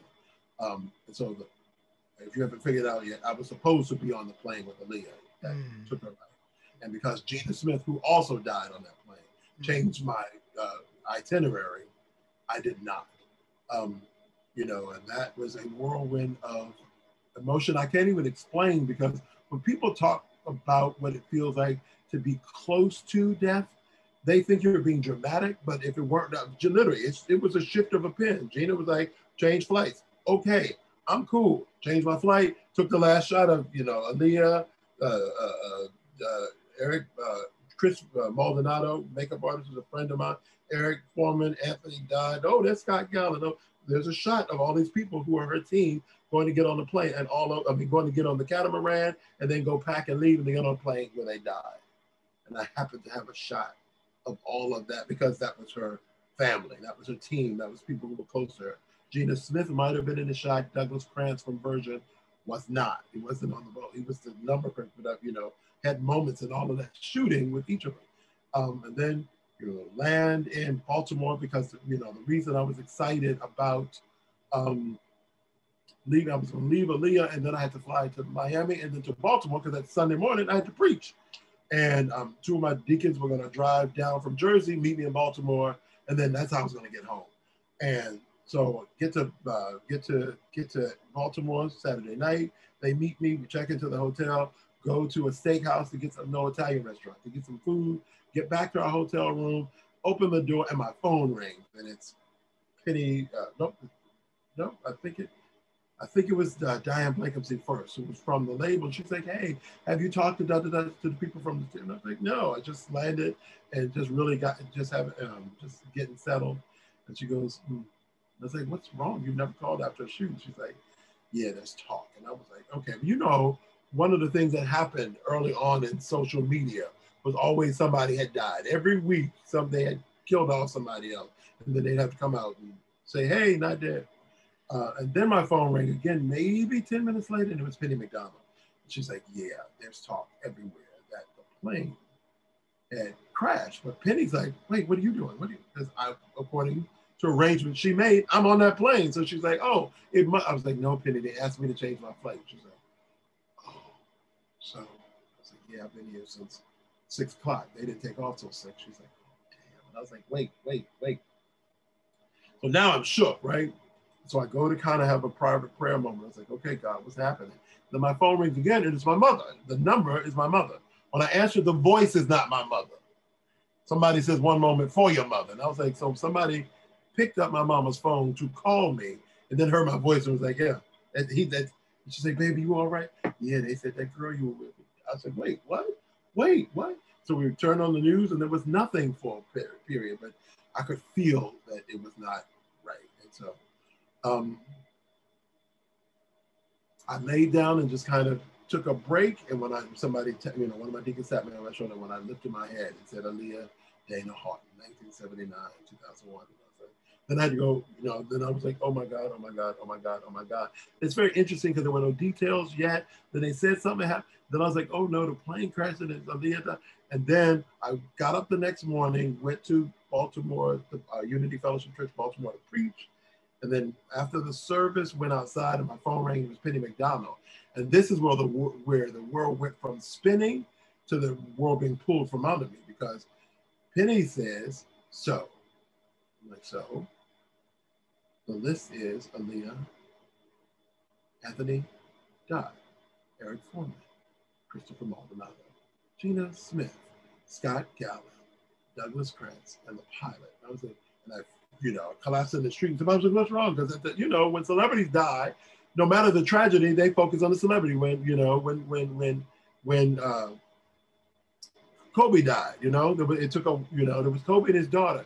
And then they had to kind of, and 7 other people, and hear their names and hear their stories. It was the same kind of way. And so,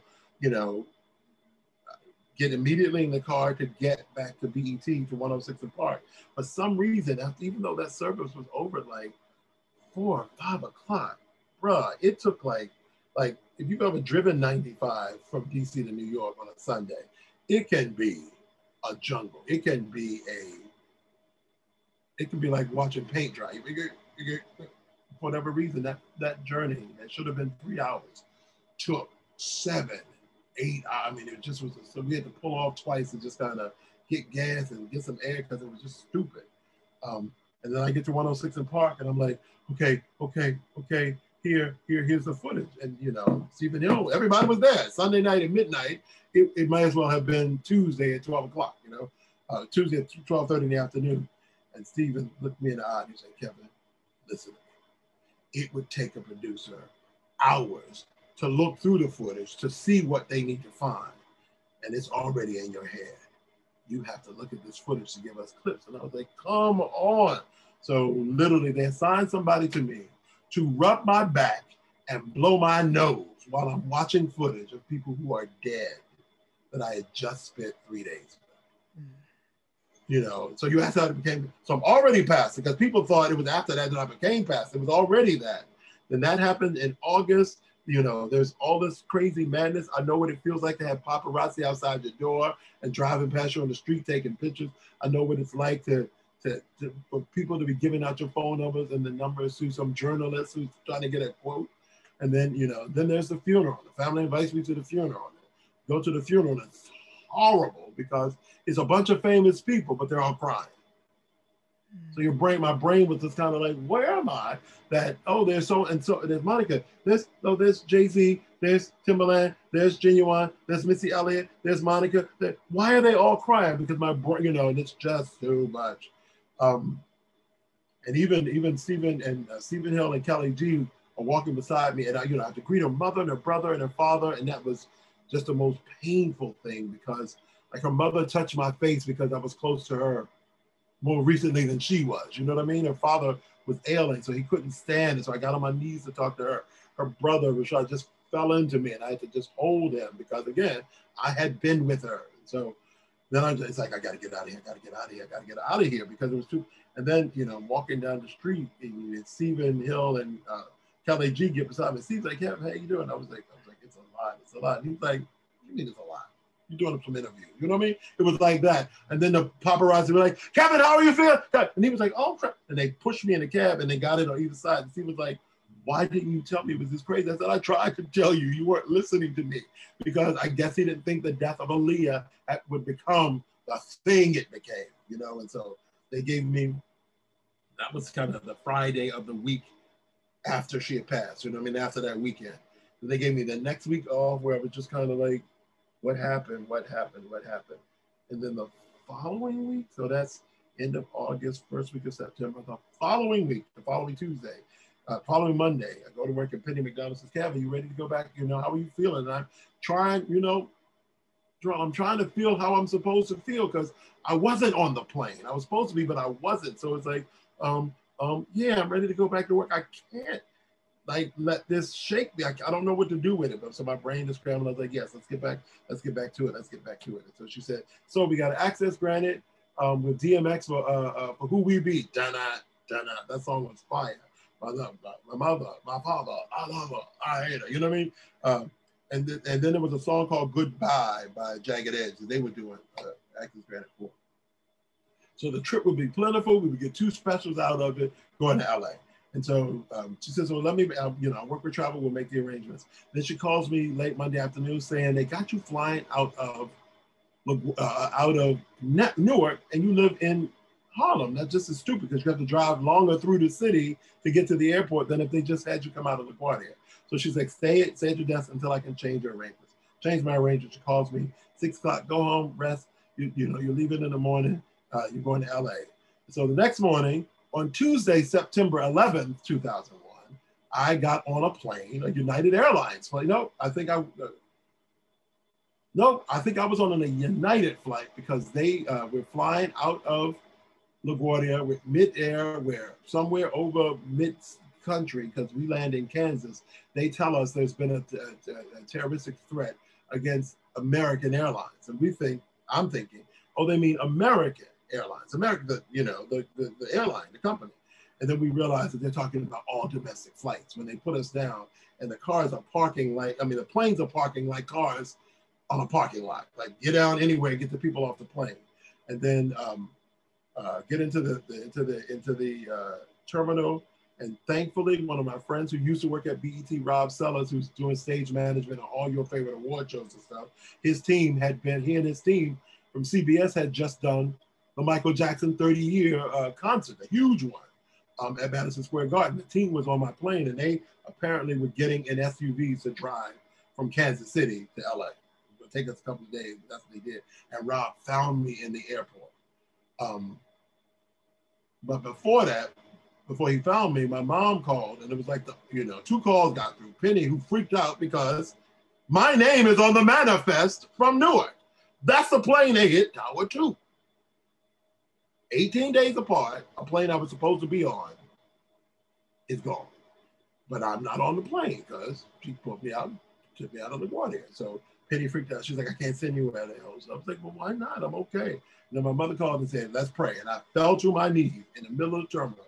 And I promise you, about 50, 75 people went to their knees with me. They ain't know. And I was like, yes, ma'am, let's go. I put my mother on speaker. She prayed. I got up. And as I was getting up, Rob Sellers was like, hey, Kev, we driving to LA. You want to come? We got 1 seat left. You want to come? Come with us. And that journey, and you asked about like how it got me to pastor. I'm already pastor. The journey was hearing God tell me it was time to leave BET. Like it was time to stop doing this job, as a daily thing because God needed more. And I didn't know what to do with it. I was like, what am I doing Monday through Friday? What am I doing for Monday? What am I doing? I came up here for BET and driving through the Rocky Mountains. Everybody had gone to sleep and I'm doing the driving at like sunrise. So it's me literally having to drive like this, bro. Whew. And then tears flowing, snot flowing, and the sun coming up. And God goes, you're going to figure this out, but I need you. And that became what really started to happen after I got back after 9/11. Conversations started to happen at work, with coworkers, at work, with celebrities, at work, with people going, oh my God, I heard about, but I knew about Aaliyah. Who was the dude that was on the plane on 9/11? That was also me. Let's pray. Like, I remember going to Maxwell's dressing room. We went into prayer. I was like, yeah, it's probably getting ready to step back from the industry for a while. I know that would be almost a decade, but it was everywhere. I was in file rooms and edit suites and in elevators with label execs, and people were like, there's some sort of calling on your life, bro. So listen, just pray with me, And so for, that was September, October, November, December, January, and then it just started to get louder and louder. And one day I went to take my check, to put it in my bank 3 blocks away. And I looked at it kind of like, okay. And the scripture, what profit a man to gain the whole world and lose his soul? Just scrolled across the check, not the amount. And I was like, oh God. And God was like, yep, it's time to go. And then I was like, I didn't understand it. And the way God got me to hear. And God said, what else do you need?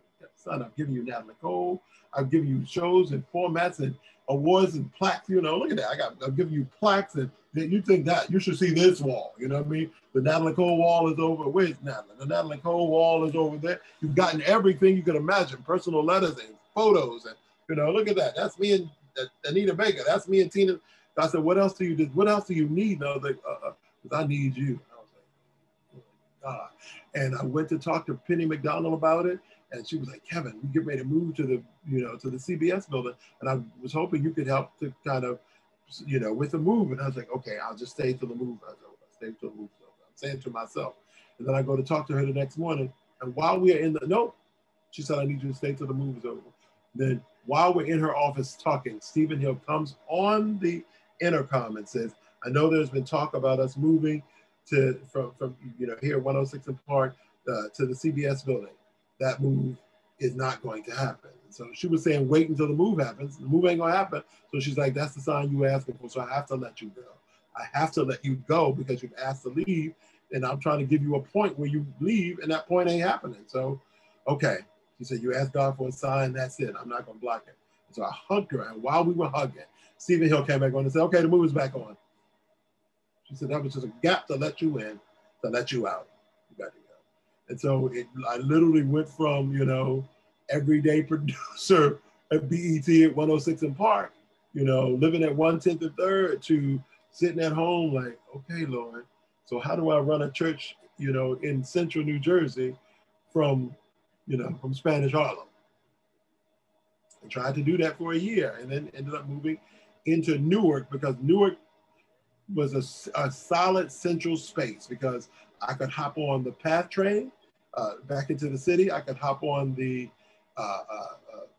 New Jersey Transit down to New Brunswick to the church, and I could hop on the Amtrak and get back to BET and in DC where my family was. So then I'm trying to do all that for a year. Then I moved down to New Brunswick where I pastored for 12 years, and then we ended up bringing the New Jersey churches together. And so I've been back in Newark since 2012. Wow. Your testimony, man. Yeah. But God. I'm just gonna say but that. But God. Brother, when I tell you, King, when I tell you, the overwhelmingness of the look on people's face when they, hey, weren't you? Bryant Gumbel, renowned journalist, and I had we met when he interviewed me on his show after the Aaliyah tragedy. I saw him again at a party after 9/11. He goes, how you doing, man? And I was like, so I was on flight, United flight, such and such and such and such on September 11th. He was like, what the? He was like, man, what are you supposed to be doing? Because something's trying to tell you something. So it became that with everybody. It was kind of like, bruh, there's something on you. It's, I don't know what this is. And then so, I ended up quitting. God was like, I need you to step back. I need you to step back. I need you. So being in Newark gave me enough central. I would go down to DC to do projects. I was still, I got called in to do a telethon, so they were like, we still need you. But God was like, I just need to free you up to change lanes. Yeah. Mm-hmm. God's trying to tell you something. Like in the Cope, God's trying to tell you something. And sometimes God can use situations or people to get you to that ultimate purpose, to that ultimate step, And again, the fact that, because, it got hard because my nephew said at one point, he said, oh my God, Uncle Kevin, it's like your final destination, It's like, well, I want y'all to be clear that God didn't kill all those people on that plane and take this plane down just to get my attention. God already had my attention, right? God was the one that said, agree with her and get on another flight. Don't ride in your ego, Listen to Penny when Penny says, yeah, you can't be flying out of Newark. That's just too far for you living at you'd be an hour, on the wrong time in the morning, it would be 3 hours getting out of New York City. So it was, it wasn't like God was plucking down people and buildings to get my attention. It was when God said, what else do you require? I remember, bro, it was the simplest moment. Brandy walked on to the set of 106 and Park. Well, not on the set. She walked into 106 and Park with her baby on her hip. And I had met Brandy at 12 years old. you like my album? Talking to my boss's office while her mom and my boss were talking. And, she came around the corner, baby, and she went, Uncle Kevin. I was like, yep, time to go, right? I don't want to be here long enough to be uncle to the celebrities. You know what I mean? That. And so when God asked me, what else do you desire? I was like, I was like, who else do you want to interview? I mean, I'll interview whoever you ask, Lord. But you gave me Natalie first. I have no list. I have no more lists. You gave me Natalie Cole first. You gave me Natalie Cole seeing me at a party and telling me, I want you to know I signed a book deal and I'm going to need you. Natalie Cole calling me almost all of 98 and half of 99, yeah. So fact checking. So did I get arrested in August or September that year? Natalie got arrested in February. You got arrested on your birthday. How come you know? Okay, I promise I wouldn't ask you. She said, oh my God, you know everything. I was like, I know everything about Natalie Cole. I don't know everything. I know everything about Natalie Cole, though. And so there was, when God asked that, I looked at my list, and even in my wildest dreams, bro, Natalie Cole would have been at the top of a list that God created this way. God created the list this way. So you get to meet Tina Turner. Be at Patti LaBelle's house for your interview, and she does a full script. You get to meet Luther at it's a Sony club, and he goes, those shoes are fabulous. You want to trade? And I was like, your shoes don't match my outfit. I could have had Luther's shoes, but our outfits didn't match. And I was like, the moments where celebrity, I'm walking over by United Nations and a Cadillac, Escalade limo rides in front of me, and my friend Derek Rutledge, who is makeup artist to Michelle Obama, and now singularly to Oprah Winfrey on her TV shows, movies, specials. Derek goes, hey, Kevin. And then the back window rolls on, it's Patti LaBelle. She goes, hey, sweetie, I told you that was him. I'm saying, okay, wait a minute. I'm walking down the street, a limo sees a dude on the corner. And inside, Patti LaBelle says, oh, that's Kevin. And my friend has to go, you're right. But Patti saw me first. I was like, what else wrong?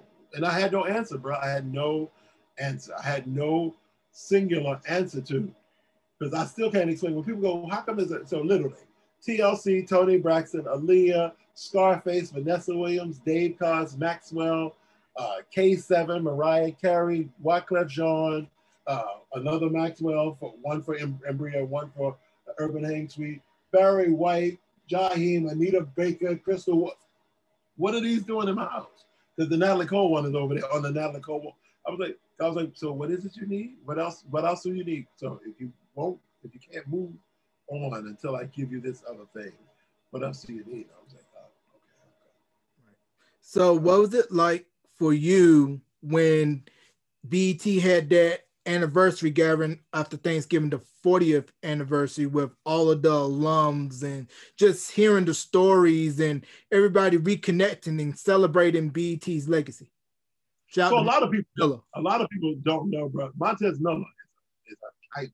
Montez Miller and Curtis Simons, bit down on this thing, and it just kept growing and growing and growing. But Curtis came up with it first. Curtis Simons, affiliate marketing senior vice president, just wanted us to get together. So we have done this twice in person. We had done it 2 years ago and then 2 years before that. And so we had some of those moments.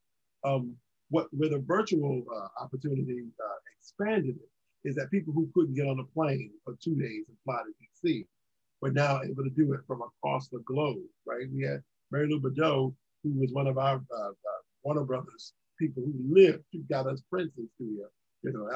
She was always dropping people to it and making sure they knew the importance of BET. And she's in Australia now. She was able to be there.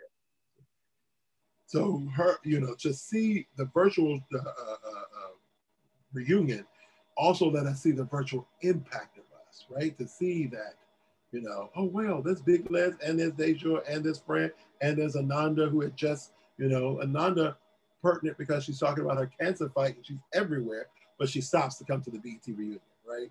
So people stop their worlds to come into this space and say, I was a part of this. I was a part of this. I'm a part of history.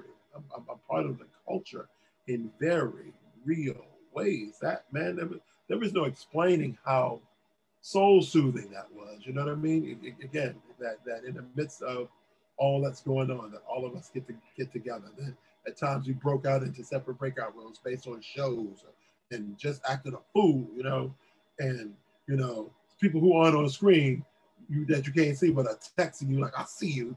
Swipe over the page for you can't see me. You know what I mean? And then you go into a separate, you know, FaceTime it, you know what I mean? And so you're supposed to be on here, but you're doing it, you know, so you go off camera so you can have a separate conversation. And so that's dropping in, but people don't realize that some of us have dated them.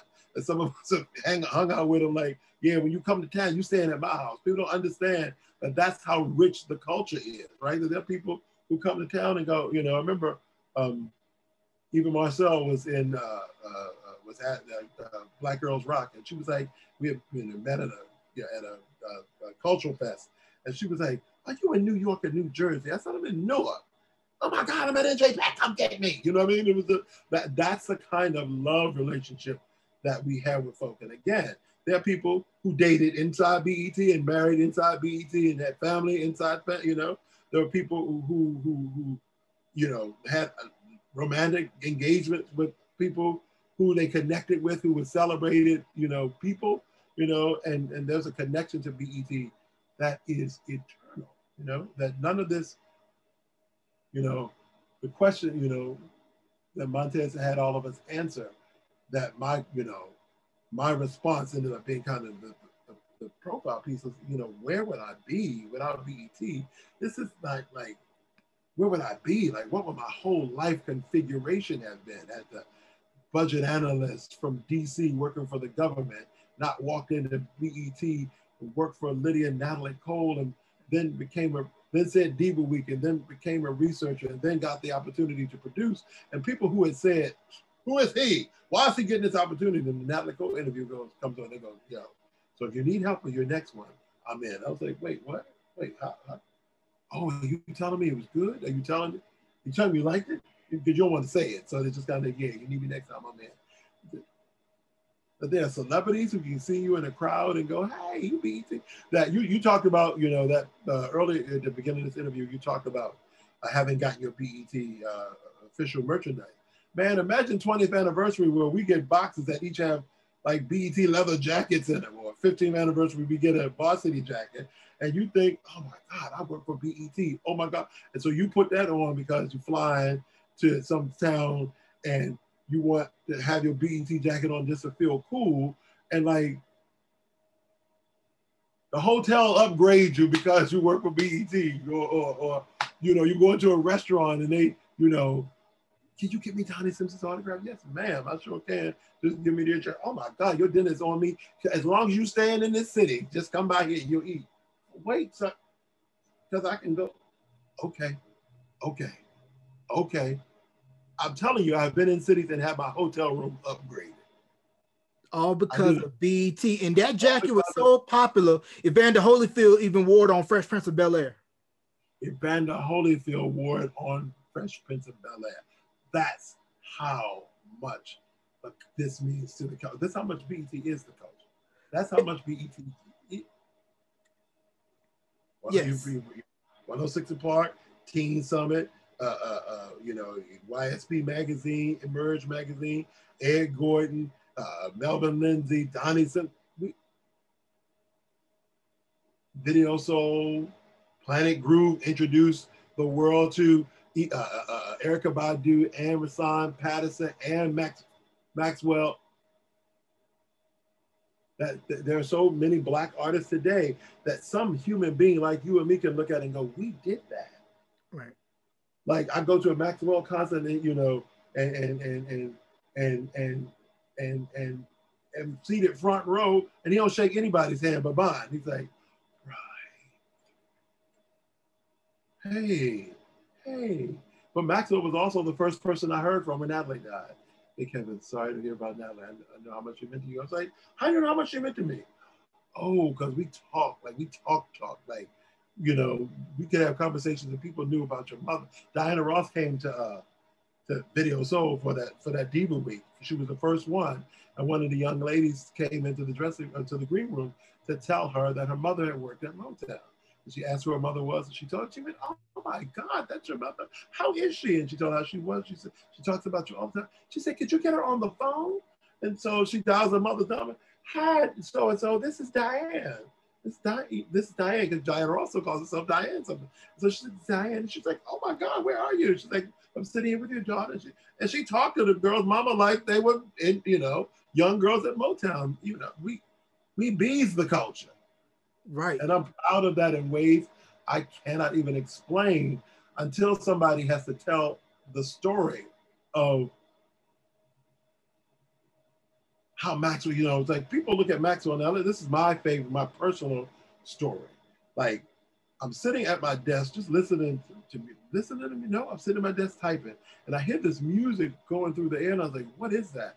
And so Michael Joyner, who's a producer for Screen Scene, has been sent this CD because they're trying to get, if we could get a little feature on them for Screen Scene, we'd appreciate it. And I was like, he's like, well, you want to listen to it? I listen to it. And I'm telling you, I'm getting drunk on this album. Urban Haynes Suite is just a perfect album from beginning to end. And I get to Whenever, Wherever, Whatever and start to wail. I was like, what? And if there's a thing that you need for you and your blood, I will bleed. I called Michelle Fuentes at Columbia. And I was like, so I'm listening to this Maxwell album. She's like, do you love it? I was like, can I get a copy? And then I was like, wait. She said, no. She said, do you want a copy? And I was like, oh my God, yes. And then she says, how did you get it? And I was like, Mike Joyner's listening to it because they just couldn't get any traction on him. And then I was like, is there any visual? Because people forget. So people think that BET, and me especially, fell in love with Maxwell because he's fine and well-dressed. And so that must be why you put him on. This album that we got, often those demos aren't the album cover. It was a gold shoe on a carpet. I had no idea what he was. Whenever, Wherever, Whatever. And then Lonely's the Only Company. Between those two songs, I was like, who is this? And so I give it back to Mike. And she sends the video, and I'm trying to play it in the video review meeting. We're like, yeah, we're going to play it. We're going to support it. And then we realized, I talked about Boss. I was like, I would stake my career on this dude. There is something special about it. And so we had a short-lived show on BET called Flavor in Your Ear that Brett Walker hosted. It was this kind of one-on-one profile. And people, again, so Maxwell comes, they bring Maxwell in to do the interview, and he comes looking for me because I get the interview schedule. And I was off on a shoot, so we didn't even get to meet then. And so then Ascension Don't Ever Wonder happens, and he blows up. And he comes to take the entire music department to lunch, and that's when we meet. And he's standing in front of me, and he's like, bro, why? I mean, like, I was doing college tours, and they just couldn't get, because that neo soul sound, that was 96. It was him and Erica at least had a little bit of hip hop to it. His was like classic sweeping soul, and they didn't know what to do with him. And then Ascension's got enough of the boom, boom, boom. And they were like, yeah, this is what we can work with. And so, because the first single was Till the Cops Come Knocking, that was just a whole nother sound. And so we had this lunch, and he's looking at me like, why? Like, what was it? And I was like, he's like, why did you believe in this album like this? I said, and if there's a thing that you need for you and your blood, I will bleed. And if ever you yearn for the love in me, whenever, wherever, whatever. I was like, who says that? That's a soul incision. You can't just walk by that and act like you didn't hear it. He's like, but so many people did. And I was like, that's because they weren't listening. And so Maxwell and I became intimately close because of that. Get on the phone and he'd be sending Christmas presents because you realize, fighting for somebody got them a career that could have gone and flown anyway, but that because we decided, we were playing Maxwell in the top 20 when he wasn't even in the top 70 on the charts. There are artists who radio doesn't get to take credit for. BET does. We believed in them, we played the song, and then radio was like, yeah, get us that. There are times and other ways that it happened, but in the Maxwell, Erykah Badu, Rahsaan Patterson, they came to us for TLC. TLC sent us Ain't Too Proud to Beg in October of the year it came out. And then they had to bring TLC to BET to bum rush our video review meeting to say, stop playing our record. Stop it. The album not ready. And y'all took this song to #1 faster than we thought. And now radio's begging for an album. The album ain't finished. So we had to pull a video back to medium rotation from heavy because we were outpacing the record label as it related to support. So there's no way we could go in here and ask them to stop doing something people begged them to do, but maybe the artist can convince them. Wow. And we were like, okay. Right. And for some of you that do not know, BT had a hand in the career of New Kids on the Block. And I'm going to explain to you how. They originally did a video for Please Don't Go Girl, which Maurice Starr paid for out of pocket. Jamie Foster Brown of Sister to Sister magazine and Maurice Starr knew of each other. Maurice is like, hey, I got this new group. They're like New Edition. I got this video and I'm having trouble. So the video gets played on BET. New Kids because marketed. Is an assistant producer. It's associate producer at BET.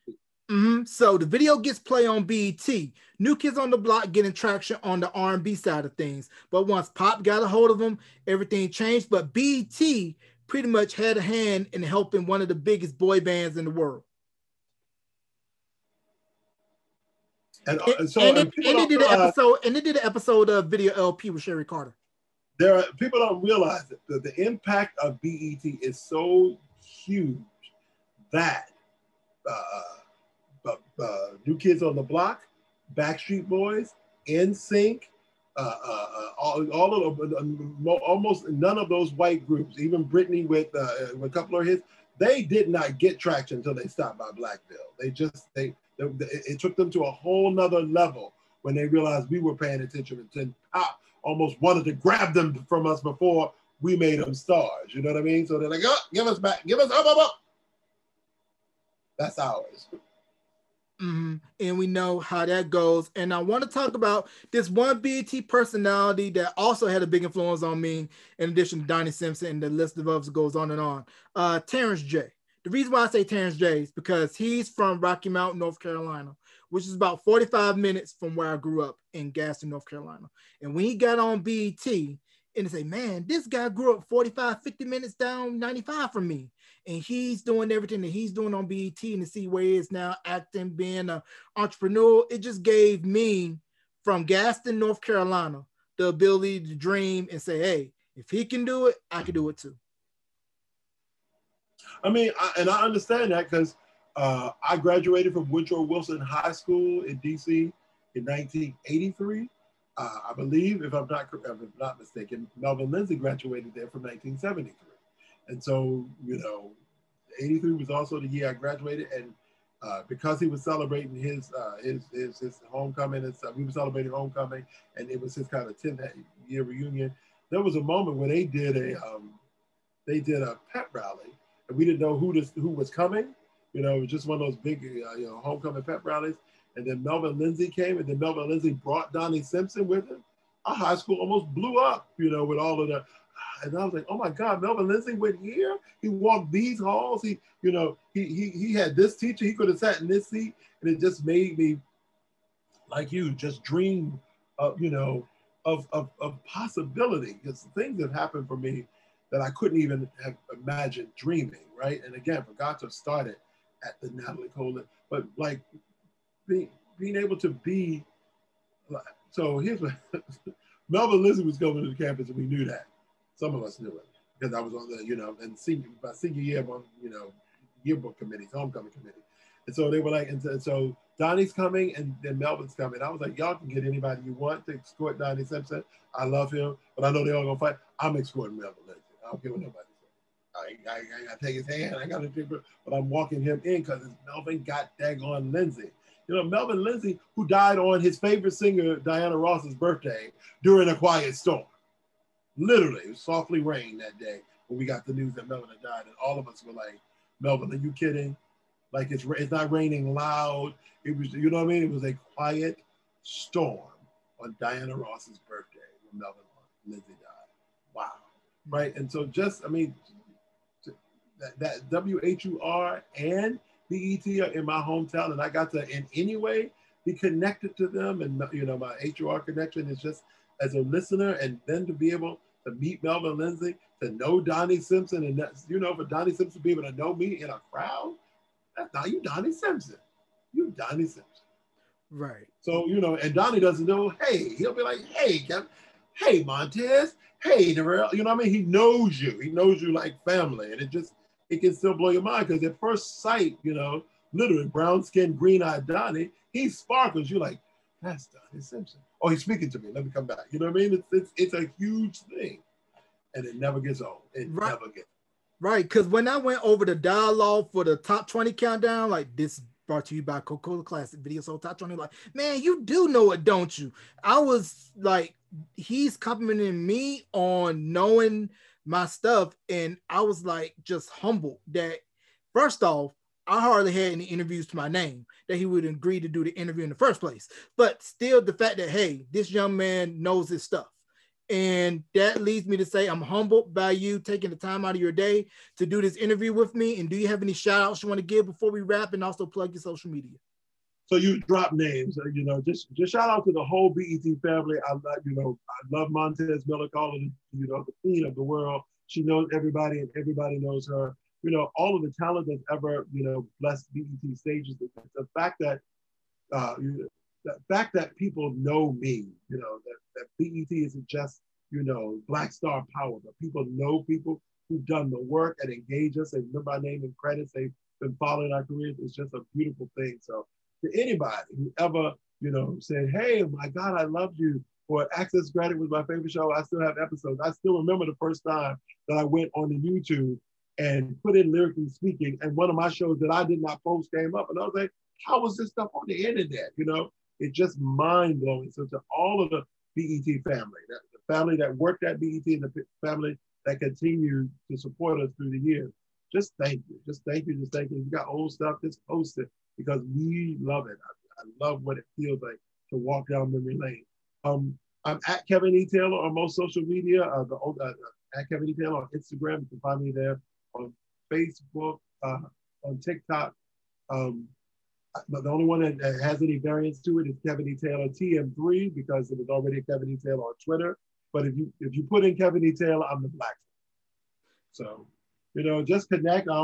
People think just like you did. People think that making a request to come on podcasts, come on shows and do these interviews. It's like, I know you're busy. I'm never too busy to continue the legacy of the culture. So if talking about it keeps the conversation about it, I'm so blessed that there are, young people that are people in the world who could be doing this easy entertainment stuff, want to unpack BET and history, that want to ask about details. Because sometimes, without you all being this intrigued about some of these stories could die on the vine because, people know the kind of topical stuff. And then you ask another layer, another surface or two under it and get to sparking some real kind of, reminisce. Like, yeah, I remember the first time I met Mary J. Blige, and she cussed on this at and then they had to bring Andre Harrell to sit beside her for her next interview, and we had a fight because she was real gruff and was real rough on me. And then the next time, she was at the network and My Life came out, she was a whole new artist. We created a masterpiece. And so I ran down with People Magazine and read the review. And she's like, I recognize your voice. I was like, no, let me keep talking. She's like, no, for real. And she's like, we fought last time I was here. I was like, but girl, we just listened to this interview. This review is a masterpiece. And, and that years later, you can have, celebrity nudge you on the street and be like, remember that time? You're like, you remember? You remember? And, so I'm so blessed, bro, that you chronicled moments like this, because this is the stuff, right? Some of those BET things are not going to get on YouTube. If I have my way, all of mine will get there, so that your son, your children can go, Dad, so this dude did what? So who is this person he's talking about? Right? See, Stevie Wonder, how did he know Stevie? My own son would be like, Dad, how come, first of all, I adopted a 13-year-old, now 31, right? My son has his own son. And when I took my son to his first concert, it was Natalie Cole. And he was like, who are you, Mr.? Like, he's still in this moment, like, you're like, Dad, you're my pastor, but he's like, you're a superhero because everybody knows you. But I'm like, we're in New Brunswick, I'm a big Black dude. A bunch of people know me. Everybody doesn't know me. Then I take him to see Natalie Cole, and as she's finishing the show, she's singing I Love It. She goes, I got some friends in the audience tonight. Turn the lights up. Kevin, where are you? And he's like, see, everybody. I was like, I swear, I've seen Natalie in concert 100 times. She's never done this, right? Or to have the Patti LaBelle pullover, or just a moment where somebody is singing and they point at you. You're like, these moments were birthed out of being family. And the fact that you are documenting this and digging deeper, you know, beyond the album cover, all my Natalie Cole albums are there, like literally on one of these shelves. They sit because I got the CDs, I got the iron, because it all matters. And so I love that that's the name of your podcast, because this is the stuff that got me into BET, right? When I would, it's nice to be meeting En Vogue, but it's like, oh my God, Sylvia Rhone is coming with them. I remember the first Billboard magazine, I read an article on her, she's coming, you know what I mean? And I was like, oh my God, Miss Rhone, I love you, I love you, I love you. And she's like, what are you talking about, right? Now, you're a fan of me. I was like, yeah, you're the first Black woman, the first woman, but you know, so it just opened doors. And so to go from that fanned out moment to being in New York and Sylvia Rhone calling me, where are you? I'm at the Drake. I'm coming to get you. I'm taking you to this party. I'm like, why? You know, because there's moments I still marvel at and I'm so grateful for. And brother man, this will be one of them. I appreciate it wholeheartedly. You can catch this interview on all streaming platforms, Anchor, Apple, Spotify, TuneIn, wherever you stream, and the video version on YouTube at my channel, youtube.com/Beyond the Album Cover, BET and Amazon. Please give us fans a repurposed version of that varsity jacket Evander Holyfield wore on Fresh Prince. I want one of those so bad so I can wear it with some Air Forces, try not to get jacked for it like the start of Georgetown or Carolina or Charlotte Hornets jacket back in the day. Ladies and gentlemen. I think after they see all of these t-shirts and hoodies doing well, yeah. I bet your jacket will be coming by fall. Yes. Put me on the list for the jacket. I already got my BET hoodie. Ladies and gentlemen, the one, the only Mr. Jack of all trades, Kevin E. Taylor. Mr. Taylor, thank you for coming on to Beyond the Album Cover. It's my pleasure, King. Be blessed, be well. Yes, sir.